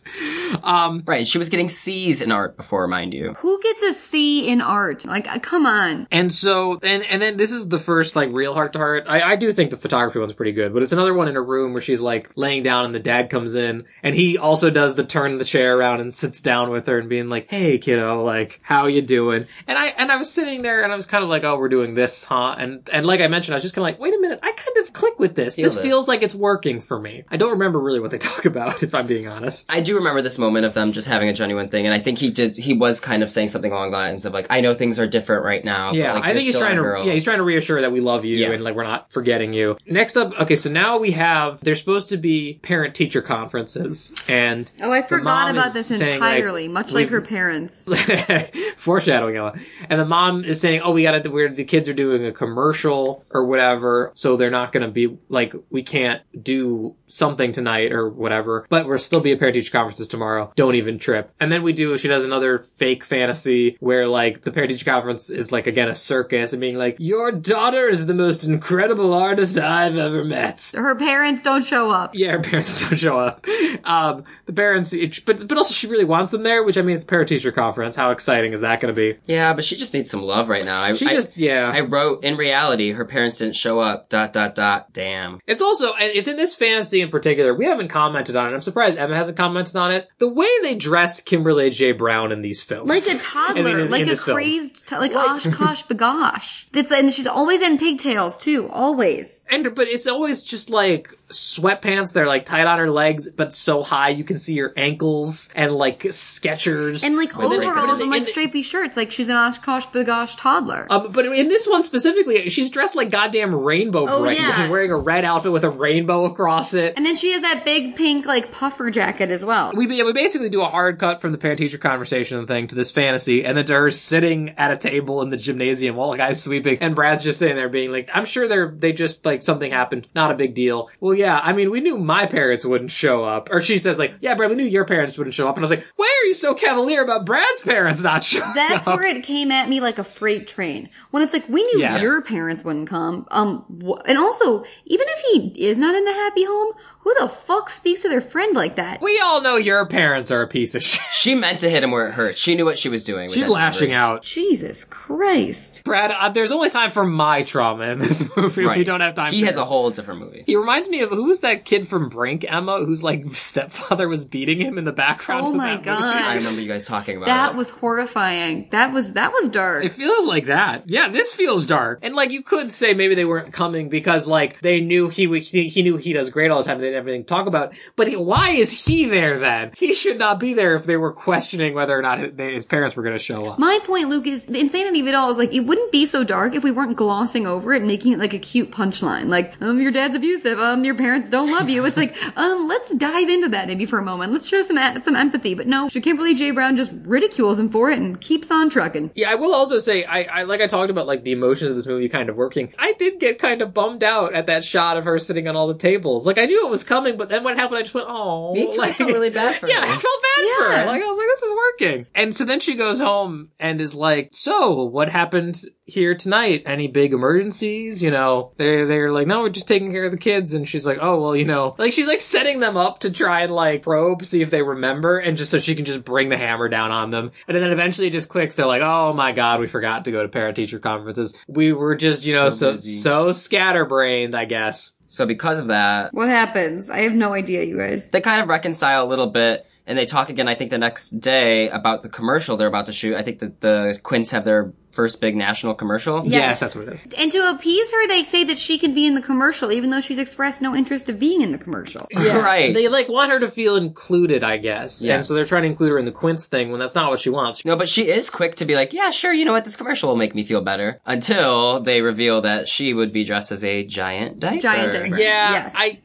I saw that coming, that it was gonna be something embarrassing, but I gotta admit, the diaper costume they made for this 2 seconds of screen time was pretty good. Pretty iconic, very cute. It was cute. She honestly looks kind of cute in the little hat. Yeah, the hat made me laugh. I was kind of like, this is pretty good. I like this. Like, it was expected, but I still, like I said, I expect things, and then they come and I'm like, actually, I did enjoy that. Right. Like, you know what's coming, but not in a bad way. You can totally cut this out, but I am on hold right now for an adult diaper job. Oh my God, I hope that this is a sign. Wait, Austin. why would you be in that commercial? Because, well, they just need young people. But why are they young for adult diapers? Isn't that mostly an elder person product? To market to the younger. Oh, they're trying to reach young demographic. It can be for anyone, Yeah, Luke. because there are people, yeah. There are people with bad bladder problems. I'll I guess. take the money, so. Yeah, no, definitely take the money. I was just confused by the circumstances. So yeah, we basically just said she's in a funny diaper. Haha, she doesn't do the commercial. After the diaper, I'm only growing more and more concerned about Brad. Is there another Brad? Okay, there's a scene where he absolutely freaks out on her, right? Is that what the next time we see him? Oh yes, where he's just, she's complaining to them and he was like, I would give anything for the way your parents look at you if your parents looked at me, if my parents looked at me like that. And that's where I was like, Brad, are you okay? And he kind of gaslights her in this situation too, where he's like, I think that you do need to like talk to your parents, like you do need to do this and that. I'm like, all right, Brad, you're really intense over here. He was starting to rub me the wrong way. Me too. I said, personally. someone give Brad a Xanax because he's coming at her. Yeah, but it's not Brad's fault. Right. Brad's got a lot going. I don't Trickle know down if theory. it was like him overacting for his reel or something, but when he literally launched into the thing where he's like, I would give anything for my mom to look at me just once the way that your parents look at you every time you come in the door. And I was like, holy shit. I was like, what is going on here? I do not want to go in on this child actor, but I do think it was the actor. And then like Kimberly's like, hey, calm down, man. Whatever. That was weird. My friend just had a little bit of a moment. And then the teacher says, you don't need to graduate high school to be successful. And I was like, that's not what we should be telling children. No. And then he says something that I wrote down that is, your future always lies with you. He's fucking talking like the inside of a Dove chocolate. I can't get on board with this man. I would have said fortune cookie, but okay. Specific And reference. he thinks he's full of whimsy. This actor. And then... Why do none of us have any idea what happens in this movie in what order? Because this last part really runs together. Yeah, and it was a lot of jumping from art room to nursery to art room You're right. to nursery. Like, I don't even know where we talked about it. I don't know where the scene where she mixes the babies up is. I don't know. Oh, yeah. Yeah, you were like, oh, it's too early. It wasn't. I was fucking right. It was there, man. Maybe I assumed I made a note about it, but I guess I didn't. It's crazy she does that. Yeah. Like, I kind of love her stunning on them for that, but just being like, you don't even know your own She guy. gaslights her parents. She like moves the babies There's around. also a big through line a little earlier on about how their dad is spending no time with them and they're like going to grow up not knowing they even have a father, Yeah. which is kind of dark. And then So she dark. really preys on those fears and makes him think he doesn't know his children by mixing them up. Right, and that's the one penis joke that I remember is that he Yes. thinks he's holding a girl and he lifts open her onesie and is like, whoa, that's a dick. Right. It doesn't say that. Also, though, I'm like, there's totally a diaper under that onesie, so... Oh, that's an excellent point. Just me being like... No, you're right. How could they really know? So yeah, the teacher tells Jamie that her baby pieces sketches will be in the main... We've also seen her, like, looking... I think that's where that scene happens. We see her sketching the babies as she's watching them, and they come in and are like, what are you working on? She's like, nothing. I've scrambled these babies out of order. Answer my riddles 3, and babies will show you which they be. You must find which babies are 1 through 5 if you wish to leave the room alive. She's super excited about that because they choose one person from each class, and she got picked from her class. Oh, is that what it was? I think so. Okay. It's a big deal. She would like us to believe it's a big deal. She says it incessantly. Jesus, relax. And then we go to her telling them at breakfast, being like, my pieces have been selected for this art show. It's this night. You guys got to come and see it. And this was actually kind of a good fake out. This is probably the best fake out of them all, where the parents are like, well, we don't care. Why? We've never cared about you succeeding at things. And then she just looks at us and being like, yeah, no, I just thought I'd play with your expectations. Austin, is that the one you fell for? Which one did you fall for? Shockingly, it's not the one I was referring to, but I would agree with Lucas. There was a moment where I was like, oh, this could be real. But then they were too harsh on her. This is one that I believe. I was like, okay, no. This is one that I believe. But I thought it was going to be, if it was real, my thought was that it was going to be some big revelation where it's like, we've never cared about you getting A's, we just want you to be happy or something. Like, it's going to be some moment, but they're just like, no, we've never cared about you. Right. And I think it's that exact moment, Albert comes in. And he's like, guess what, fam? Best news ever. I laughed at this. He comes in a great mood. And then Jamie goes, did you get paid today? Yes. Yes. I loved that as well. I was like, oh, she's really smart. Yeah, I like the character of Jamie relatively. Yeah. I think had she not talked to us like it was a one-woman show, I would like her more. Agreed. I don't and like the fact the that she calls us idiots. I don't like the way she spoke to me. I don't like the way she spoke to me. Put some respect on my name, Thank Jamie. you. At one point, she tells us, like, oh, if you were tricked by that, like, you need to go clean off the blackboard. I was like, what? Now you're handing me If you weren't paying punishments? attention, you're going to detention. She calls us like dunces. She's like, go put on the dunce cap, you silly little pig. Hey, little baby, huh? Literally, she's like, here, little baby girl. Does little pig boy think my parents don't care? Wrong. Literally, she's taunting us. But yeah, I would have actually liked it better if she brought a really intense energy of just like, no, you idiots. Yeah. But he comes in and is like, the governor is having a Parents of the Year award dinner. Why the governor is in charge of that award is beyond me. You'd think it was some, like, childhood association or parenting association. Mm-hmm. You guys are going to be the honored guests. They're the Parents of the Year. They're the Parents of the Year. You've won Parents of the Year. You're going to be the guests of honor. You're going to go to the governor's house. There's going to be a big ball and a dinner, etc. And they're freaking out like, oh my gosh, we're Parents of the Year. These people are not Parents of the Year. No. In no way. In no way. I don't know what strings Albert had to pull. This does kind of feel like it's an award that you pay for. Oh, for I think sure. Albert paid for You think this wasn't a kickback to Don Knotts' character? That man's taking bribes left and right. He was at a cigar club with like the governor's he was at a assistant gentleman's club with Don. They were watching strippers, and he was like, "I got this family of Quince. You're gonna let him in, win the award. I'll secure your reelection." Like that man is running for governor on diaper money that he got under the table. Do you think Don Knotts, real actual Don Knotts, with that face and voice, got a lot of women for being on TV? Yes, because I feel like in the 50s, if you were just on TV, you were like everyone thought you were incredible. Lucas, yes, because I did look at his obituary to figure out when he died and how close it was to the release of Quince, and he had like 3 wives, all of whom were very hot. Like, he was definitely getting it. But, like, audience, look up a clip of what Don Knotts talks and looks like. He's not a heartthrob. Like Andy Griffith, sure, of course, I understand if he was getting it on the reg, but Don Knotts? Really? I'm sorry, I just needed to get that thought out of my brain. But so they're freaking out, and then Jamie goes and picks up the invitation. They're already talking about, like, oh, we can't wait to go, we're so excited, it's happening, we're gonna be there. Yeah. Great. They, like, run upstairs. Jamie picks up the invitation and sees that it's Saturday night at 7 p.m., the same exact time as her art show. And then she has a psychotic break. From an acting standpoint, I loved it. Oh, yeah. We get a close-up on her face, and she does some really good fake I'm about to cry. Yeah. Because I don't think I don't know if Kimberly J. Brown knows how to cry on command, but I don't think she really knew how to figure it out, because you never see her actively crying. No actual tears. You just see her face kind of, like, welling up. The voice gets a little shaky. Yes.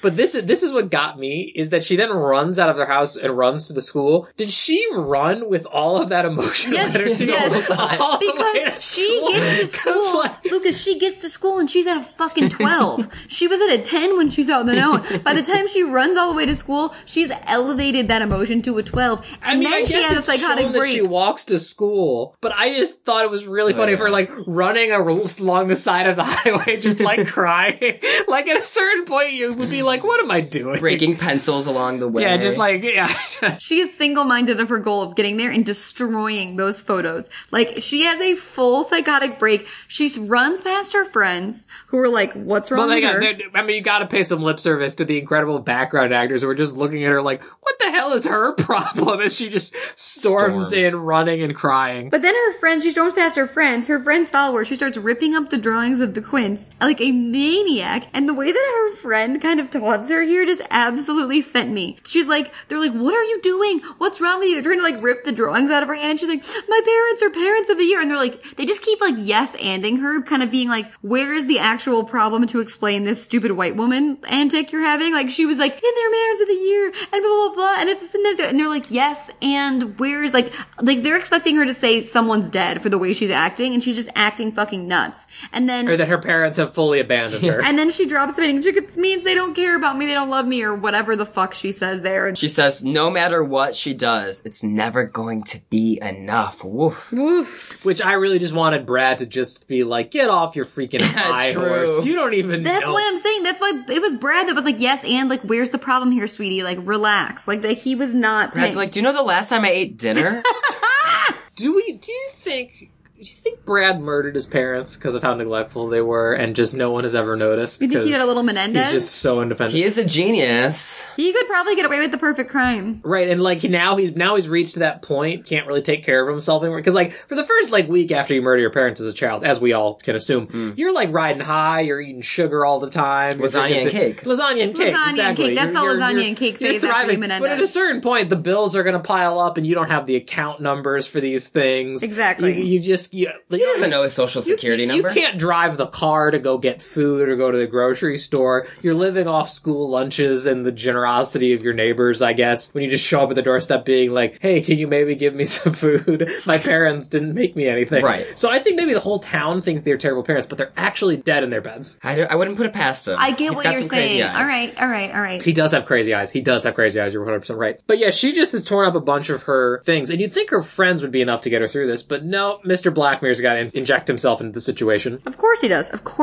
I forget exactly what he says to like calm her down, but he's like, well, there's a few sketches that we've saved, I'm sure, that are safe. I'm sure we can use those. I don't remember what else he says. Or I really some more. tuned out when care. this guy walked on screen. I don't care. He was like, you could whip up some more. I was like, This woman's having a break. Yeah, exactly. Well, now she says she's no longer going to the art show because of that. Yeah, she's out on the art show. That's what she says to him. He's not going to the art show.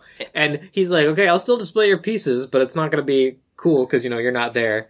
Is that what you really want? She's like, yes, of course, that's what I really want. So she's at school, and then the school day goes on, and she's sitting where else but art class, the only class she goes to. Oh, also, there is they do that we want A's thing again, where they put their report cards in. They're like fifth report card of the film. This is where she finally gets an A, but only in art. Yeah, she got an A in art and is doing overall better. And no C's. And I thought that was nice, because it's like, now that you've like... Passion. Yeah, now that you have passion, you're something you're passionate, like your mental state is just better. I also liked the idea of the Brad logic behind his argument, which was like, do it for yourself. Like, you should be doing this for, like, not just to make your parents happy. Like, he's like, it feels good when I succeed, and it's not about my parents because my parents are dead. I liked that logic of like, you should just want to succeed because you want to do well, not because of some insane plan or your parents pressuring you. But it was also in this report card scene that I realized, I was like, Brad is a genius. Is he also getting an A in art? Because I thought he was like a math and science man. He's a Leonardo da Vinci. He's a Da Vinci. He's art. Da Vinci? That's TikTok.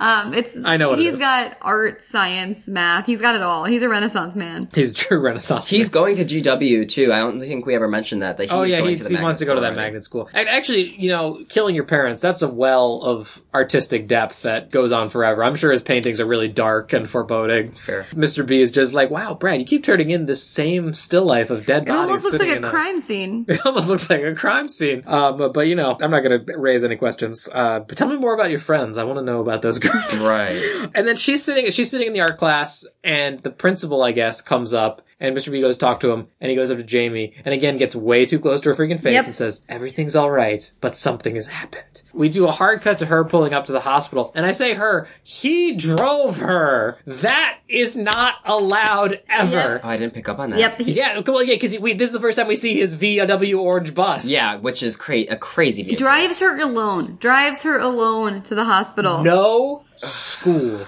would ever do that. No one's here to take her. I guess her favorite teacher is gonna drive her to the hospital. You know that one that's spending a lot of time with her outside of school hours and giving her a lot of weird motivational talks? Put her in a car alone with him and see how that shakes out. Never was this okay.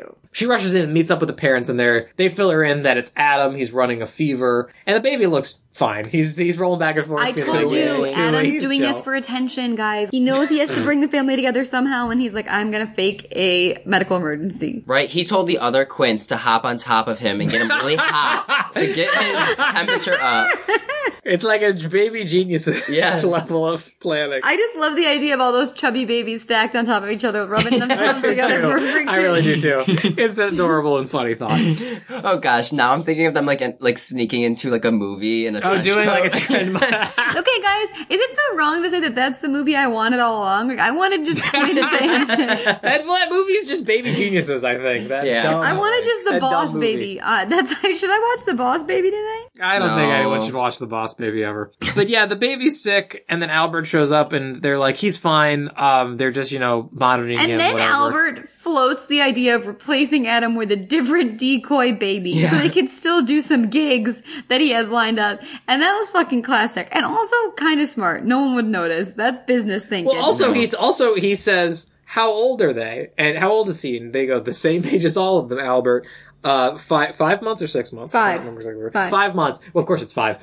5 months old. And I said, this been over the course of 5 months? I thought it was like a calendar year. It felt way longer. I couldn't quite place it. She got really good at drawing really fast. I'm gonna say that. That's what I'm saying. Like, you need time to hone that crap. Those babies also go from newborn to fucking huge. They're chunks by the end. Yeah, that always happens. Yeah, they are huge. I mean, that always happens in these kinds of movies. Sometimes they have wildly different But colors I thought, of hair, looking at the babies, that they were approaching a year now. I was like, oh, they're close. They're gonna start walking. Yeah, it's believable. They look bigger. Like, that's why I thought, too, yeah. But before Albert even comes in, Jamie gives... Oh, right, the speech. Yes, yeah, excuse me. Just great communication. Just go ahead, Austin, go off. Expressing how she wants to feel and, like, literally telling them that, like, I don't want to follow your plans. I want to do my own thing. And then they, as a good parent, are just saying, like, we just want what's best of you. That's why we try so hard. But she was like, yeah, but you're not listening to me. Like, this is what's best for me right now. And, like, you need to be supportive of that. So she also, when, like, in that Quint scene where she mixes them up, she's like, you guys aren't getting to know them, and, like, you're selling them out and just treating them as Quints. And, like, we just want what's best for them. And she goes, how do you know what's best for them? And it's supposed to be parallel between her and the babies. You're right. I didn't even think about that. This movie, I feel like we were joking about this movie genuinely does have layers. No, I really did think it was deep, yeah. But yeah, that was the other good heart-to-heart where I was like, I'm on board with this heart-to-heart. Yeah, I was on board with that. Really listening. And it was just, but I did like it because it was one of those heart-to-hearts where it's like, she's right and they're right, though. You know what I mean? Like, as an older person, I'm like, they both, like, were right in their own ways. They just needed to communicate with each other, where it's like, they're not, like, trying to put pressure on you. They just want to give you a better life. And they are trying to just make your dreams come true, which is, that's also not wrong. Nobody's in the wrong here. They just need to communicate. And I love that. I feel bad. I want to apologize to the listeners because I feel like they listen to this podcast expecting jokes and goofs not to make fun. We've just been doing like a theme breakdown and all of the deep, various underlying elements of this movie more than anything else. Has so many. It's just, there's so much. But they fire the manager. Let's keep going. Yeah, Albert's like, let's get a decoy baby. And they're like, guess what? You're fired. There's no way we would break them up. And the fact you suggest that is truly detestable to us. We knew you were evil all along, even though he kind of wasn't. He was just kind of slimy. He was just a manager. I would say he's doing his job. He's trying to keep that gig book. Yeah. That's his fucking job. Yeah, he's trying to keep them in the papers, which should be hard because the mom runs one. So yeah, he's fired. Adam's fine, pretty much. We jump forward to the night of the gala. Parents leave. The 3 kids are in charge of watching 5 newborns. Yeah, 5-month-old babies. I left with 3 13-year-olds. Let's see how this shakes out. This is so weird. This is where I know it was. I forgot that Don Knotts was showing up. Like, I had forgotten. I did too. So yeah, they go to the governor's mansion or whatever. He's there, and they were both there, and Don Knotts walks out, and I was like, oh yeah, I forgot Don Knotts was supposed to pop his head in somewhere. And this is like, God, this is not how you structure a movie. No, it's not. They show up, and he's like, well, where are the Quints? And they're like, Echo safe at home, sound asleep, and he's like, well, I'm not going to do a Don Knotts impression. Don't lie to the governor now. And they're like, we're not goofing with you, sir. They're at home. And he's like, this is terrible. I was supposed to get my photo taken with the quiz and everything. And then Jamie chimes in being like, yeah, you know how my mom's scatterbrained? Well, she missed one little thing. And then it cuts back to the invitation, which doesn't make any sense. Why would you invite babies to a gala? Because he wants that sweet photo op with those sweet babies. I know, but they're just going to cry and poop a lot. Like, what's your plan, Don Knotts? This man isn't making any sense. And he's just surrounded by people that are like, okay, sir, we're going to get you your babies. Like, he's making no sense. We can't put her to rationalize. I'm going to make a quick Simpsons reference, which is that there's an episode, the Frank Grimes episode of The Simpsons is like, they show Frank Grimes' story on the TV, and Mr. Burns is like, hire that man. And they bring him on, and then later he sees another inspirational thing on the TV. He's like, hire that too. And it just feels like that, where he just saw there's babies in the news, and I want to be a part of this. Like, because I kid you not, audience, he loves those babies so much. He's like, he's not freaking out that they're not there, because anyone would just be like, oh, that's all right, whatever. But he's like, I just wanted a picture with those sweet little ones. I am doing a Don Knotts impression. Yeah, you are really sliding into it, and nobody asked you to. That's interesting. I can't stop it. Don's spirit is inhabiting me. I mean, I can't hold it in. I've got to get it out. And they're like freaking out, being like, well, I'll send the National Guard for those babies and all that stuff. And then whistles. Yeah, and like, somebody brings him a phone, which I just thought wildly misusing. And he ends up being like, get those babies ready for transport. We're coming for them. And so also flash back to that, like, oh god, the final act of this movie sucks. It's so all over the place. Jamie has realized this, and they've prepped the babies. They got them all dressed. They got them in their little, what carrier is their term for that? I can't think of it. Carrier. Yeah, Percy carrier. And who do they call? Their teacher. You know how you call your teacher to good come old Mr. B. pick you up in his creepy van? And then Jamie, don't give that man your home address.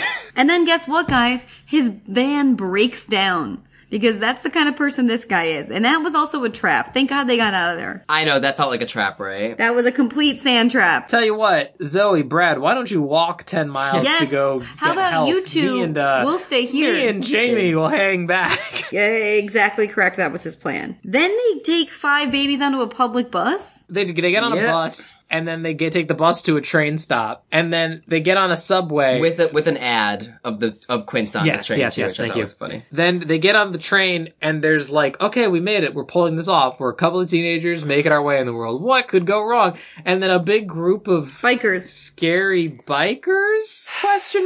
And I immediately said, okay, where is this going? Do the bikers hate babies? Right. Question. Like, it's not like the baby was crying and like they got pissed off. They just saw 3 children with 5 babies and were like, we gotta get all. They're walking towards them like pounding their fist menacingly. I feel like this was some weird reference to like Adventures in Babysitting. Yes, when yes, like, Austin. Right? It felt like the Adventures in Babysitting, like the hijinks of getting those kids across the city and then, oh, bikers, oh no, and then like actually just JK, they're sweet. Like very similar energy. Well, I haven't seen Adventures in Babysitting, nor have I seen the Disney Channel version of Adventures in Babysitting. So I can't speak to that, but it was just weird. And then we cut back to the ball. Don Knotts is still so distraught that I can't get a picture with those little ones. That's all I wanted. It's good. This expression's going all over the place. And I even said, we've been talking about Mr. Blackbeard, it's honestly getting kind of creepy how much he wants to like hug these babies and take a picture with them. It's disturbing to me. And then just like the bikers enter carrying all the babies. They carry them into the ball. And it's never explained why they wanted to help him out. Like, maybe, I guess they're just good dudes, but I thought wouldn't it be funny if he was like, oh my gosh, it's the Quince, I love the Quince, like something like that. Right, if they recognized them from the ads, yeah something. Because they did not drive them on motorcycles from the train stop to the place because they didn't have their bikes on the train. I would have loved to see that, like a motorcycle posse with a baby on it. Sidecars. Like, in the sidecar. Yeah, that would have been awesome. Why didn't they do that? It wasn't in the budget. For sure that was cut. There's something on the cutting room floor with like the bikers like connecting with them and then realizing like that got I mentioned it already. This movie is a tight hour 20. Usually they're like about an hour 30. I think they definitely cut it down a bit. But yeah, the babies just show up, the bikers hand them all off, and then they're like, thanks bikers, and the bikers leave with like saying one line. They were essentially irrelevant. Yeah, some would say. Just there as another classic fake out, but it's like a real fake out because it actually happens. This time, it wasn't a dream sequence. And then guess where we go? The fucking art show. Yeah, she's the Don Knotts governor says, my driver will take you wherever you need to go. And she's just like, and so I had to take us all out for ice cream. And then it's a fantasy of them getting, although I did like in this fake out though, that, like, she's giving the driver ice cream. Like, the driver also wanted ice cream, which I Right. thought was It was funny. But it doesn't matter, It's Luke, funny. because it's a fucking hallucination. We're not even getting ice cream. I We're going know. to the art show. She's But so, yeah, gaslighting us they again. go to the art show, and there's a couple of ladies who are, like, interested in the sketches, and she, like, talks about the two of them, and she's like, an artist. I'm being an artist. I love it. And then her parents show up, and are like, we realized as soon as you left that it was the same night as your art show, and of course we knew we wanted to be here as a family, so here's all the Quinns. And the governor Don came Knotts too. comes too. Don Knotts comes to the art Don show. Knotts is like, well, there's only one place the parents of the year should be, so we're all gonna go with them. Okay? Yeah, And- okay is the only thing you could say there. Yeah. And they all and take so a big they're- photo up and it says Grover family and they're on the cover of the paper again that the mom owns. that the mom makes. That the mom decides who's on the cover of the paper. And then we find out in the last narration that she did get into the magnet school but didn't want to go there because her high school has a better art program and she really wants to do art now. I don't know why she applied then. Seems Mr. like a B waste wrote of her time. a great recommendation letter. right. Oh, and Yeah, she I forgot emphasizes about that. great. I'm sure he did, sweetie. I'm sure he did. The dad gets a promotion so they can afford things. The mom's like the baby's agents now. And then they do one last... The movie literally ends on another stupid fantasy fake out. This is the one I fell for. You actually fell for this? Yes! I don't know what's wrong with me. I will say God. also, you don't need to feel bad, because if you go on the Wikipedia article, Wikipedia also fell for it, where they say the movie ends with the mom being pregnant with septuplets. Yeah, maybe And like she's don't not. make every line in your movie a fucking prank on the audience. Maybe that is a good right. answer. Did this movie happen? Was this whole movie a prank, if you think about Also, it? when she point. writes the letters at the end, like made you look like those look like shit. Isn't she supposed to be an artist? That's the it did look like shit. awful. Well, the other thing is, yeah, she's sketching, and then she draws that, and like we see the mom get up from the pregnant belly with a pregnant belly, and she goes, "The doctors say it's septuplets," and then she's holding the thing up, made you look, and then she puts the notebook down, and the mom's right behind where the notebook was. Why wouldn't when she puts the notebook down, the belly's back to normal? Lucas- She was still in the belly. That is completely correct. I was furious by that. The fact they didn't do that. But yeah, that's Quince. It's Yeah, Quince. I think it's a weird movie, but I didn't hate it. I thought it was kind of fun. No, I didn't hate it, but I would agree, like, the parts where we struggled with the notes at the end, it just got so... It really drops off. It's not plotted normally. It's not. Doesn't have a normal No. like act 1, act 2, act like it's a weird Because it plot. feels like a one-woman show. Yeah. Yeah, I guess you're kind of right. But I will say, saved by the acting of Kimberly J. Brown, and the parents Absolutely. are good. Like, and Yeah, the parents' performances were good. they're good. Only damaging performance, that fucking art teacher really I really took away from the whole movie for me. But the parents were good. She And well, was let's good. let's not sugarcoat it. Some of the babies really could have brought more. We to know their what roles, we I and think. Charlie. You know what Charlie. we mean. We know what Charlie. we mean.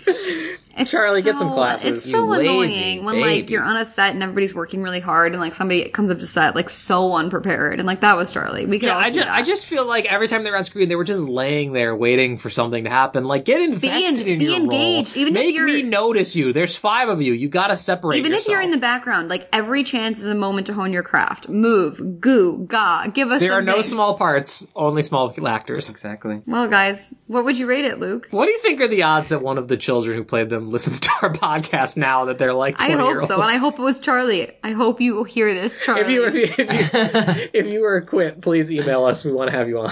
And just Oh my tell us God. about all the stuff you don't remember because you were a year old. What would you rate it, Luke? I mean, you know what I gotta rate it. 5. It's a 5 out of 10. I feel like that's the only thing you can rate it. It's pretty middle of the...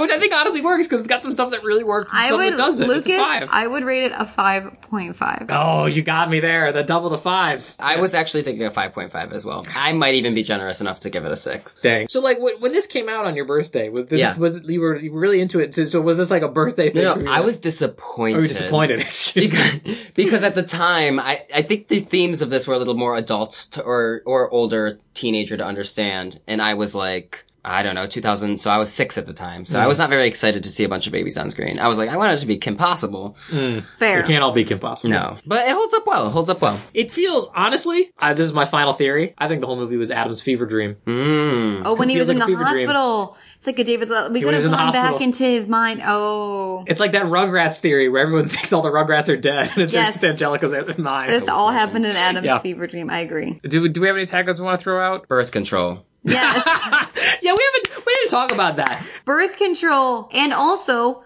call the police. If a teacher speaks to you that way, call the police. Yes, 100%. That's a Yeah, I would say just tell someone. Tell someone. I don't trust anyone at that Tell a few school. people. Make a call-out post on the internet. No. Let it gain traction, Not at that school. They hired him and they're protecting him. Get an outsider to help. The police, the fire department. Should she have gone to the magnet school? Maybe get away from that man. Maybe. Because they just said that their school has a better art program. It's not that my school didn't have an art program. She maybe should have gone to the magnet school. Yeah. But yeah, I think that'll do it for us this month. Austin, where can people find you on the internet? You guys can find me pretty much on Instagram, AustyO, that is AUSTY_OH. And I would say that's primarily where you could see me, or you could check out my IMDb page. Yes, if you need someone to do an incredible acting job, Austin here. He does more than adult diapers, folks. He does more. He's got range. Yes. If you need someone to be the sponsor of your diaper company, Austin, he's your man. You can find me online at wildfire_king. That's my Twitter. You can find my Patreon at patreon.com/Lucas Tyler. Thank you so much to everybody supporting me there. Emma, where can people find you on the internet? They can find me at Emma Stone Tyler on Twitter, Instagram, and TikTok. And you can find us on Twitter at DComedy Podcast. Give us a follow there. Become a loyal D-Comrade so you can see when episodes and what are coming up. If you were on there, you would have seen that this was going to be a Quits episode much before it came out, but here we are. And if you could, just leave us a little rate and review on the old iTunes or Google Play or whatever lets you rate and review us. It really, really helps us out a lot. Like, so much. Like, especially also when you tweet out about the show and tell everybody how fun it is. We really, really appreciate it. It's so nice of you. Also, you should check out all the great shows on audioentropy.com. There's gonna be one you like. I guarantee it. I think that'll do it for us. Emma, what movie are we watching next month? Next month, we are going to watch a movie that I've never seen. It's a newer one. I wanted to kick it to something new-ish, 2015. We're going to watch Invisible Sister. That sounds bad. All I know is that it's starring the girl from Girl Meets World, and it's about a student who turns her older sister invisible due to a failed science project. So a kind of weird science element, which I'm interested to watch. Some magical realism. I maintain that sounds bad. Great. But okay. Good. Here we go. But you know what? We did basically forget to do Modern Movie May. So I guess Modern Movie June, whatever. All right, guys. I think that's going to do it for us. Everybody, I hope you have a great month. Stay safe out there. Austin, thank you so much for joining us. Thank you both so much for having me. We had a great time having you. Yeah, thanks. I love you. You were an iconic guest. Love you too, buddy. An iconic guest. Wow, that's like the moment where you're like hanging up on like a friend's mom and you're like, okay, love you, bye. Oh no. But we will catch you in June with Invisible Sister. So see you guys next time. Bye-bye. Bye. Bye. DComs forever.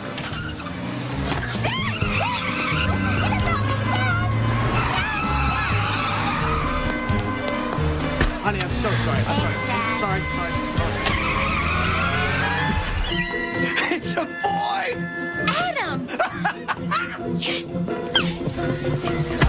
It's a boy!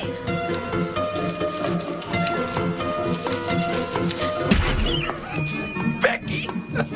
It's a girl! It's a girl!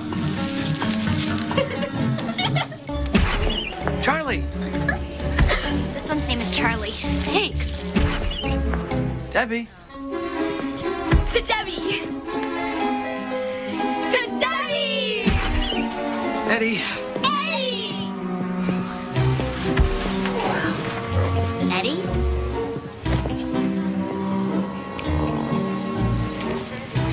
You're gonna need this. Huh?